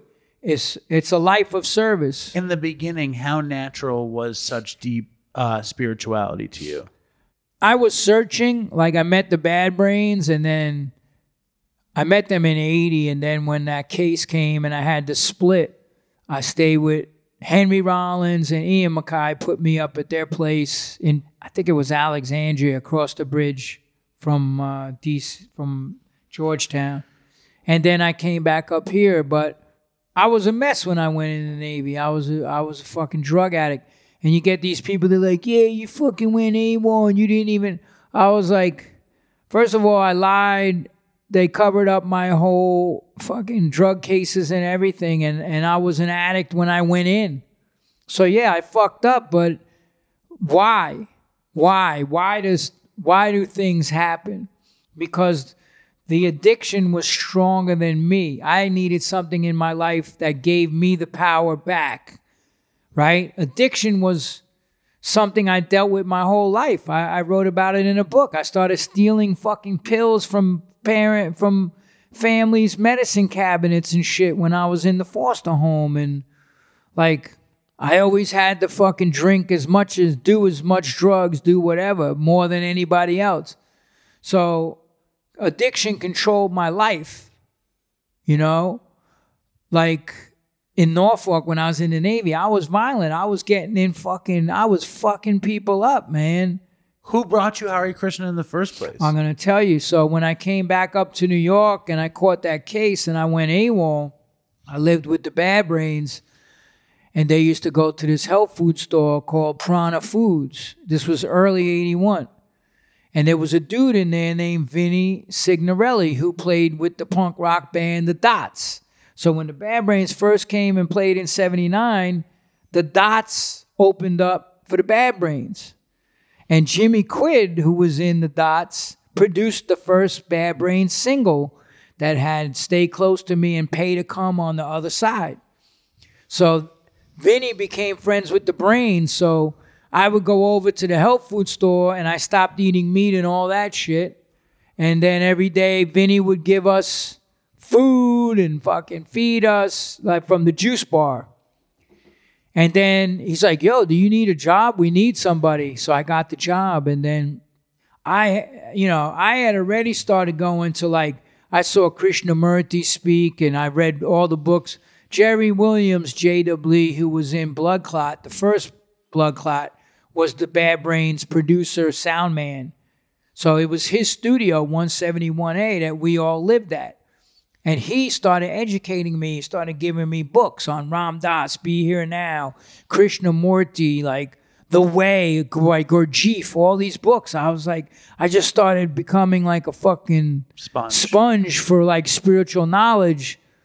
So when I went to work at the store, me and Vinny started talking about philosophy. And I go, so what is God? He goes, God is a person. I was like, what? He's like, yeah, not God has a form. God has personality. We have personality. So, and then he was like, I go to this Krishna temple. Let me ask if I can have you come up. And it was on 7th Avenue. And then that was the first time I ever went there. And we went there right before this ceremony. And the curtains opened for the altar. And they played this Govindam Adi Pusham. And he's like, that's George Harrison playing bass on that. I was like, what? He's like, yeah, he produced this record, the Radha Krishna Temple. And George Harrison, and I love the Beatles. He's like, George donated the London Temple to Prabhupada. I was like, what? So I started getting into it. He goes, Krishna's going to show you that this is the real deal.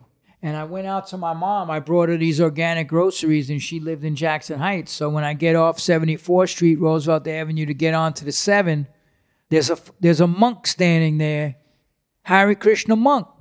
I'm like, crazy. So I got my first book, and I was like, I don't have any money. He goes, well, you got to give something. It's about service. You have to do service. You can't take. You have to give. And I was like, well, he goes, well, how about one of those bottles of juice? I'll share it with the other devotees here. And I was like, okay.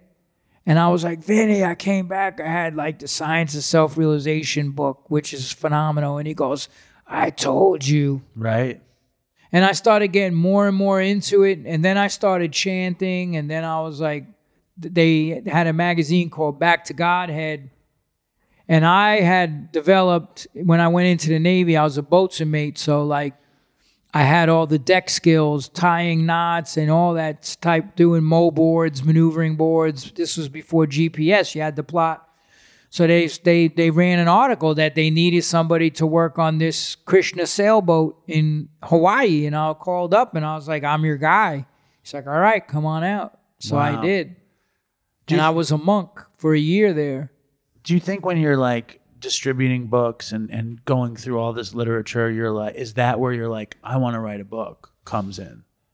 Well, Because you're a prodigious, prolific writer. You've written like 5 books. 6 books, excuse me. Well, Prabhupada is in the Guinness World Book of Records for translating more of the Vedic literature than anybody. So I'm not trying to be Prabhupada. No one can ever be Prabhupada. And that's what's happened in the movement too. These scumbags did crazy shit, raped kids, and did all this crazy shit in the movement. And that's what turned me against them when I found out what they were doing to the children in the schools and covering it up. And even to this day, it's pedophiles running things. But I have a story to tell. And I'm like, if I could take my experience and put it in such a way that's could help other people.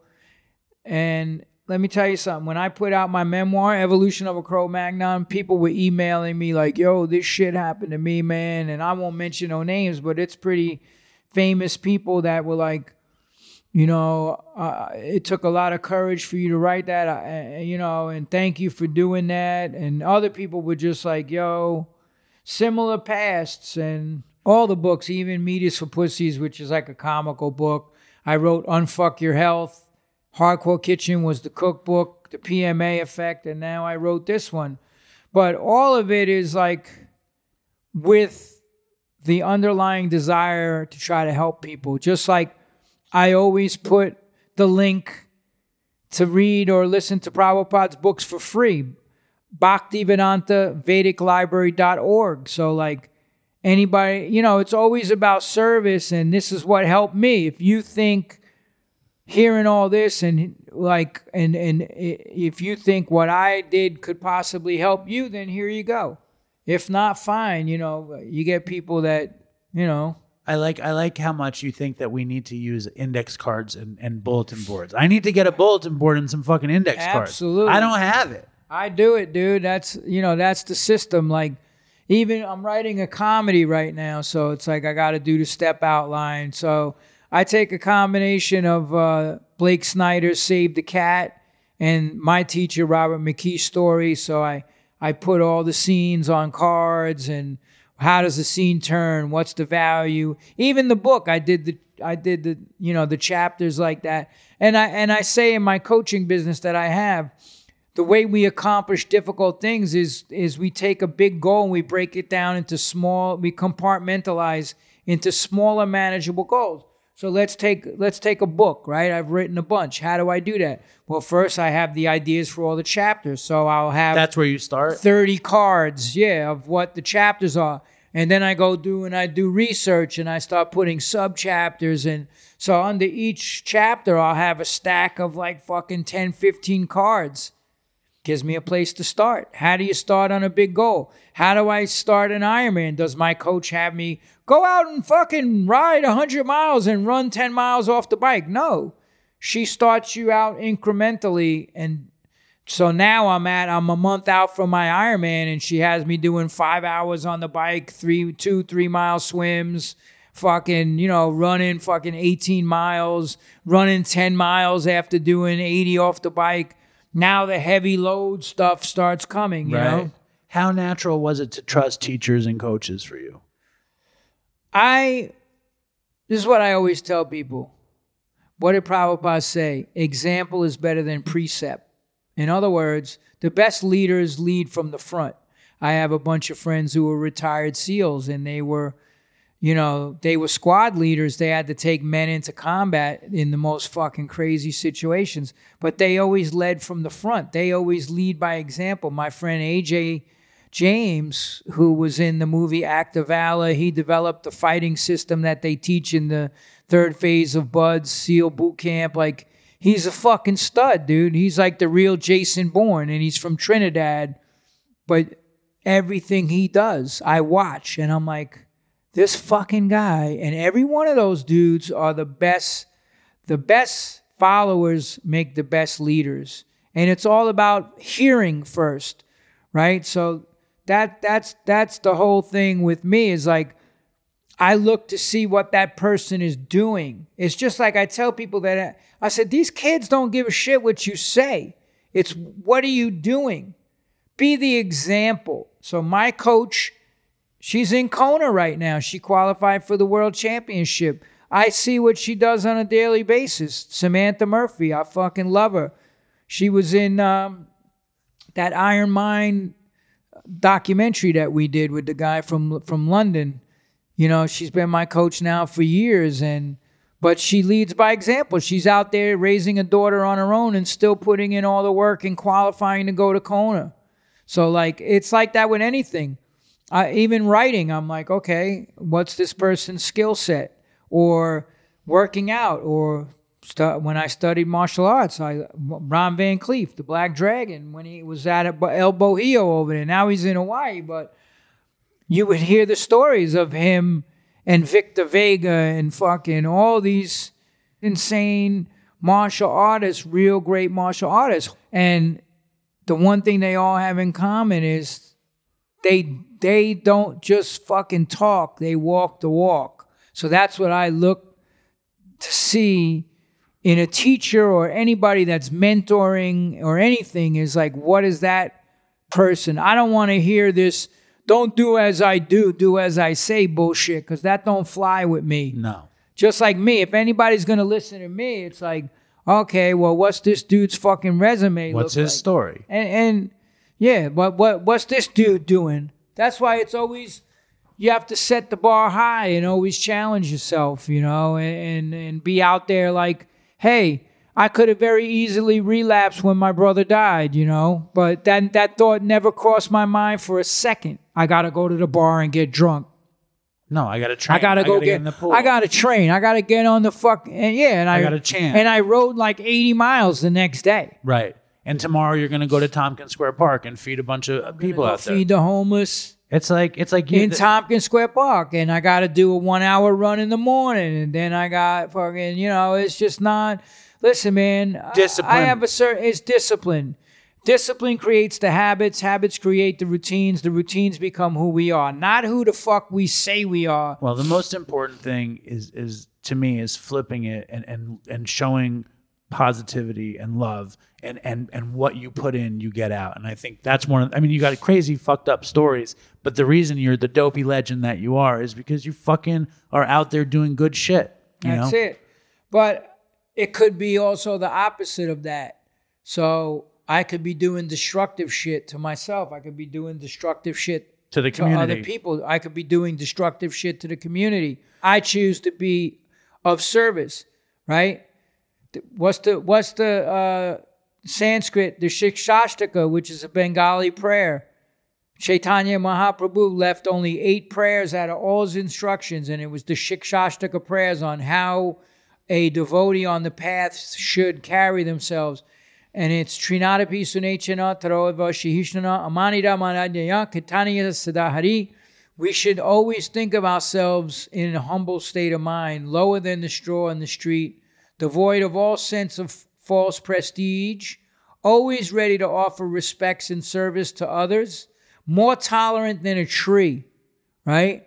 Think about that. Beautiful. Right? And in that state, in that humble state of mind, one can constantly chant the holy names of the Lord. And that's what it's all about.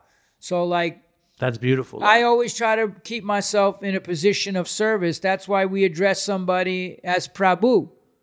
Prabhu means master in Sanskrit. So if I'm calling you Prabhu, I'm not ordering you around. I don't remember you calling me Prabhu. I think I'd like that. We're on a different. I think I'd like that. Hold on. I had a member of the community who's going on your walking tour tomorrow. Sunday. 3 o'clock. This is going to be in the past anyway. Had a question. You want to hear her question? Yes. All right. Her name is Avisa. And she said, after doing research and writing a book on addiction, plus going through your own struggles and seeing those of your brother Frank, where do you think the modern treatment industry and society falls short when it comes to helping an addict? You don't want to know where? Because I'm going to tell you something. When people are making billions of dollars off of a problem, they have no desire. Right. They have no desire to solve the problem. Joe Rogan talked about that with the homeless issue. There's people making 6 fucking figures, working in these organizations that are supposedly helping the homeless. The fucking rehabilitation shit is a multi-billion-dollar business. So they've basically said they've thrown up the white flag. We don't know how to solve this. How many people I know are on fucking methadone all these years and all this other shit, and then, psychiatric drugs, and it's like anything else. When people are making billions of dollars off of it and getting rich off of a problem, keep the money coming. What do you think there's not a cure for cancer somewhere? Of course there is. But look at the cancer. Now it's Cancer Awareness Month, pink washing, all these companies. We're helping cancer. Meanwhile, they all sell products that cause cancer. Kentucky Fried Chicken. Go get your fucking pink bucket of fucking chicken and get cancer. It's a fucking joke. All right, I got another question. You ready? One last question. You hear all this stuff in the media about a global elite that doesn't care about us, with rich getting richer and the poor getting poorer. You talk about being self-sufficient a lot. What is your suggestion for young people who are tired of the system and want to live a fulfilling life? The solution is, I don't want nothing to do with this materialistic cutthroat society. I'm gonna develop a society based around love and helping humanity and service, and with God in the center of your life. Because no matter how much you try to enjoy in this material world, Prabhupada said it's like a bird in a cage. if you don't take care of the soul within the cage, and the cage is the material body, that's all you're living for. It's all this emphasis now on all this shallow shit. That's my antidepressant right there. My chanting, my working out, all of that stuff, my service to other people. I never get depressed. I don't even get the fucking blues.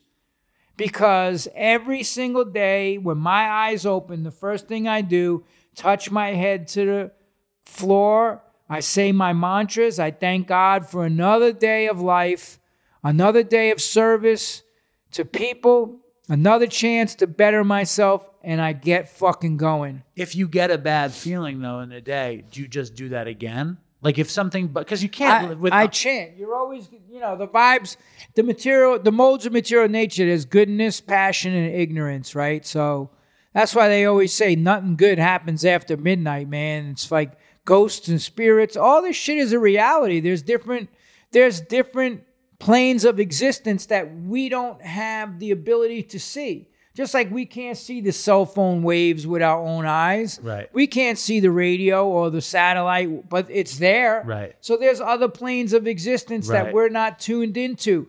What energy, and I talk about this in Evolution of a Cro-Magnon, what energy do you want to tap into? For me, I want to tap into God's energy. That's the real powerhouse. I think just your generous spirit, what you've been through, what you're willing to do, and the fact that you've stomached me as many hours as you have. I appreciate you, John. I really do. Same here. Thanks for... and we're going to get a big cooking show for you in this spot. Let's do it, man. Let's make it Plant-based. happen. And, the book will be out probably by... I'm thinking by the end of the year. Just tell the me. Final We'll work it out. design stuff's coming, and it's, So real quick, for a drug addict out there who's struggling, would you say discipline is the number one thing? Yep. Get that day one. Day one. Day one. That's everything. I say you got two types of people. You got your one day motherfuckers and your day one motherfuckers. And the one day motherfuckers is like, one day I'll get clean. One day I'll do this. One day I'll do that. No. You fucking start today. You put your money where your fucking mouth is. If you're going to fucking do it, you don't fucking keep writing these post-dated checks. If somebody gives me a check and I can't cash it till fucking 2075, it's fucking useless. And you start today. Just get one day under whatever the fuck you got to do to not use, do it. Go to a fucking meeting. Go fucking get in the community. The recovery community has amazing fucking people in there. Go to a meeting. Just fucking fight like hell. Occupy your day with positive stuff. Read books. Read philosophy. Pray. Go to a shelter and feed people. Do something. Anything you got to do to not use. Take action. Take a fucking jog. Go play basketball. Do whatever the fuck you got to do. Go join a fucking boxing gym, a jiu-jitsu fucking school. Do something. Get an index card and push it in Get the a wall. fucking index card. Get going. I got to write a book, man. I got to fucking write a book. You should. Why I not? know. We'll get there. Well, see, that's that. There we go. I got to write a book. I know. I'm the fucking one day motherfucker. Got to get to... I've tried, and my writing isn't good enough. What do you do when you write shit that you don't like? You write and you rewrite. Right. That's what it is. What did Ernest Hemingway say? The first draft of anything is complete shit. Don't think that's the problem. Everybody thinks it's a microwave society we live in. People have all these false expectations. I'm going to fucking write a hit, this, that. I'm going to get a video on TikTok. I'll be famous. Bullshit. I've been doing this shit music for fucking 40, going on 43 fucking years now. Like, you know how many times you got to destroy your work? Like, if you think you're going to just write something, yeah, somebody could write something right out the box and it could be amazing, but it's rare. 99.9% of the time, that ain't happening. It's work. It's work. It's about showing up, and showing up is half the battle. And I'm finding that, even writing this comedy now, I'm like... What's the comedy? It's a punk rock comedy. Okay. Based on like all the funniest shit. But it's funny because it's about... I can't even say because motherfuckers Does it take place back then? It starts back then, but then it goes to modern times. Okay. And it's like, Is it a TV show? No, it's a movie. It's an indie... I'm writing an indie comedy. That's fine. I've written a bunch of stuff, but screenplays and pilots and stuff like that. I have an idea for another TV show. There's a strike going on, I so hear, yeah. You just keep writing. I just keep writing. I don't care. I enjoy writing. You do what you enjoy. And that's what Stephen Pressfield say. That's a great book, by the way, called The War of Art by Stephen Pressfield. He's one of my writing mentors.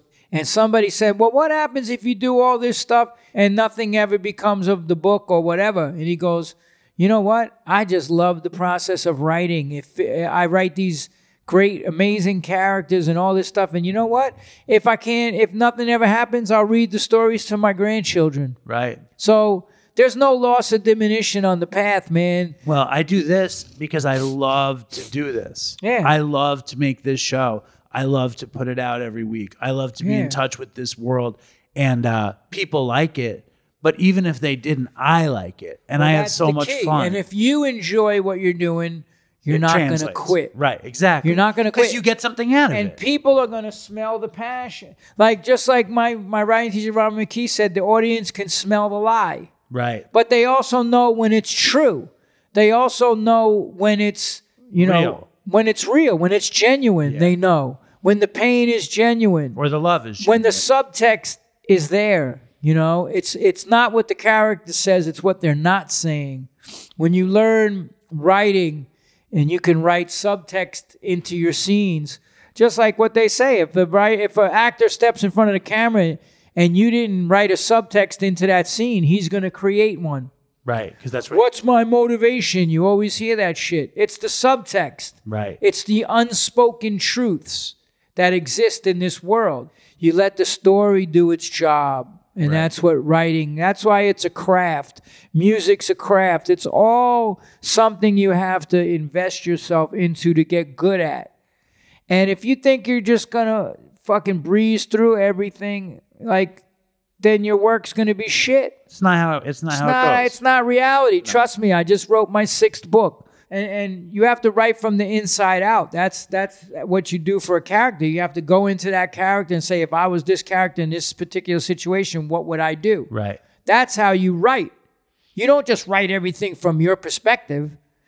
And even Blake Snyder says, if people share the same opinion on something, one of them's got to go. One of those characters got to go. You don't want that. Conflict is what keeps the audience attention on the screen. When the conflict dies, their attention dies.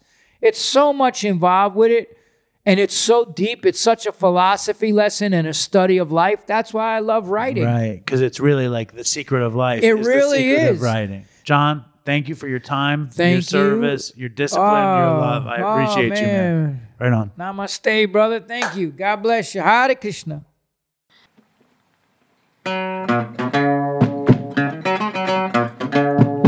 Man, I love John Joseph. I love that he has a book, so he wants to come on Dopey. And I'm going to say something that's crazy. I think I'm blurbing his book.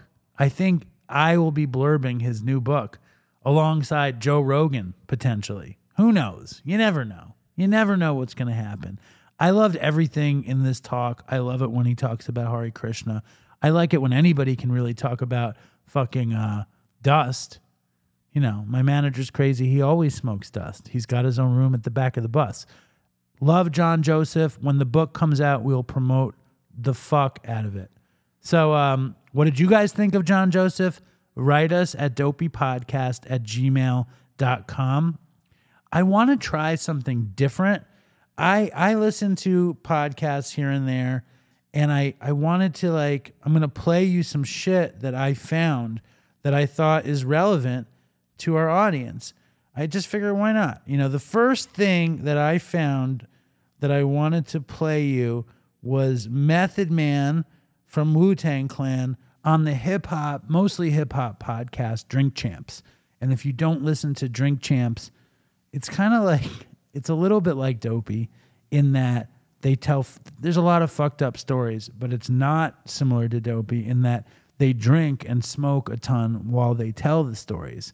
And one of the hosts, really the host of Drink Champs, is a guy named Noriega, who now goes by Nori. He was a rapper and a producer, probably a DJ too. And Drink Champs is a pretty in-depth hip-hop podcast. But Method Man was on, and Noriega asks Method Man if he prefers Biggie Smalls or Big L, both rappers, and this was Method Man's response. Why y'all doing that? Exactly. Well, check this, right? Big L used to sell me my wet. You know what I mean? Did you say Big L sell you wet? Big L used to sell me dust, nigga. He used to sell us our 18. None of us were. Get that shit from Big L uptown. With that being said, both. Okay. Drink, we drinking. Take a shot. Salud. Oh, Mama Juana's back. By the way, I'm not gonna lie to you. I think that's the first time I've ever been shocked like that on Drink Champs. First of all, we didn't understand at first. And the explanation. I'm gonna be honest. This was like the first time. First time you didn't understand the slang of it. So thank you, Drink Champs. And just in case anyone is confused, that's Method Man saying that he used to buy his Angel Dust or his Wet from Big L. And one day, if we're lucky, we can have Method Man on Dopey telling us all about his dust experiences. Another thing that I wanted to play on Dopey, this is just an idea, and let me, email me at dopeypodcast@gmail.com and let me know about this new segment on the show. Fucking Howard Stern has had some pretty major guests of late. He had Keith Richards last week, and then a week before, and he didn't talk about drugs with Keith Richards at all. I think he just didn't want to go down that path. They did a little bit, but nothing worth playing. He did, however, talk to Paul Simon about drugs, and I love Paul Simon, and I would love to have Paul Simon on Dopey. I mean, obviously Keith, but either of them. And Paul talks about ayahuasca, and then he talks about his relationship with weed. So here we go. Here's Paul. Sensation, and I like listening to music and not looking at music. I know in your career you tried using drugs to see if you could enhance the music process, see if it brought something out in you. Maybe some pot. I don't know what else you used. I know you took a couple of acid trips to see. I didn't like that. What I liked in the psychotropic world was ayahuasca. Really?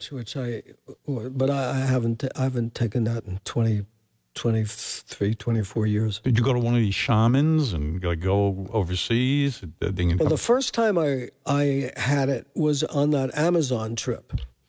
And I wrote a song about it. It's on the Rhythm of the Saints album. It's called Spirit Voices. But then I didn't do it again until around late 90s. And I stopped in 2000. Why stop? Because I had a really bad experience. I had many, many great experiences with it. And but then I had a really bad experience with it, and I stopped. But I put that into perspective too, to go back so that it doesn't sound like I am a big proponent of psychotropic drugs, even in this mini microdose that's been talked about a lot. My feeling about it after all is said and done was I would have gotten the same information anyway, just as time passed. But what does happen sometimes with this is you make very interesting connections between things that you wouldn't ordinarily connect. But again, and that helped me quite a lot. And the album that is most influenced by that is called You're the One. The pot experience, which I also think is, I've come to the conclusion it was a big waste of time. I'm with you on that. It was a big waste of time because it fed you a lot of misinformation. Either it said, that was incredible, or it said, God, you're terrible, And what happened is that after this experience, for a couple of days, you had to say, was that really incredible? Or was it really that terrible? Wait a second, maybe. And then I thought, this just takes so much time to like rethink that it's not worth it. So I skip it. But the big thing that I learned with that is, if you smoke, quite often you get negative thoughts, or some people get paranoid, So I used to typically get negative thoughts when I would smoke, if I was smoking, and then I was going to write. And one time, this was my breakthrough on this, one time I smoked a little bit, and then I was going to play, and the voice in my head said, that's no good. That's no good. You're really not that good, And I said out loud to the voice in my head, you're right. I agree with you. I'm not that good. I have a question for you. Who the fuck are you? Right. Well, what did you write? Oh, nothing. Oh, okay. Well, see ya. I got to go to work. So who sounds more fun, Method Man or Paul Simon? I would love to have Paul Simon on the show as well. Perhaps Paul's people can hear this. I will give the greatest interview you ever had. Method Man too. And Dopey Nation, do you prefer Method Man's quick Big L wet story, or the longer Paul Simon ayahuasca and why he doesn't smoke weed anymore story? And I never got paranoid smoking weed, but I also never accomplished anything. I feel like if I was recording Dopey and smoking weed, I would have a lot of negative thoughts. But when you're just watching TV and eating, I didn't really have any negative thoughts. It all worked out for me. Anyway, we've come to the end of another scintillating episode of Dopey, and I want to give some shout outs. I want to shout out all the haters in Dopey Nation on Facebook, and especially in Dopey Nation on Reddit. Fuck you. I want to give a shout out to Nat Kingsley for bearing with us. Brad McLeod of Sober Motivation and stepping it up. Katie B, fucking Paulina. You guys know who you are. Everybody out there in the Dopey Nation who shows love and effort. Liz Ann, always around, always bringing some good stuff. Steve Schneider, fucking, who else? Fucking Cormac, the great Cormac. Look for a new Jake from West Virginia classic. He's working on a new one. And a lot more Dopey next week. There's something else I wanted to say, but I don't remember what it was. So until next time, stay strong, Dopey Nation, and fucking toodles for Chris. I want to take a walk around the world. I wonder would it do me any good? Until I get some money in my pocket, then I guess I'll just have to walk around my neighborhood. But I want to be good so bad. Want to be so good, so bad, so bad. I want to be good so bad. Bad desire's all I ever had. And I want to take a ride up in the sky. Watch this aeroplane just pass me by. And I want to see a Lear jetliner take a dive, just to show all of these people what it means to be alive. But I want to be good so bad. Want to be so good, so bad, so bad. I want to be good so bad. Bad desire's all I ever had. And my shadow's getting smaller and smaller. And it's time to where I stand. Shadow's getting smaller and smaller. And it's time to where I stand. And I wonder would they pay it any mind when I leave this busted city far behind. I'll take the high road, however far it winds, because peace and love are very, very, very hard to find. And I want to be good so bad. Want to be good so bad, so bad. I want to be good so bad. Bad desire's all I ever had. damn it, all these suckers make me mad. And it's all I ever had. And it's all I ever had. And these suckers make me mad, and I want to call my dad. And it's all I ever had. And it's all I ever had. And it's all I ever had. And it's all I ever had. And these suckers make me mad, and it's all I ever had. And I want to call my dad. And it's all I ever had. And it's all I ever had. And it's all I ever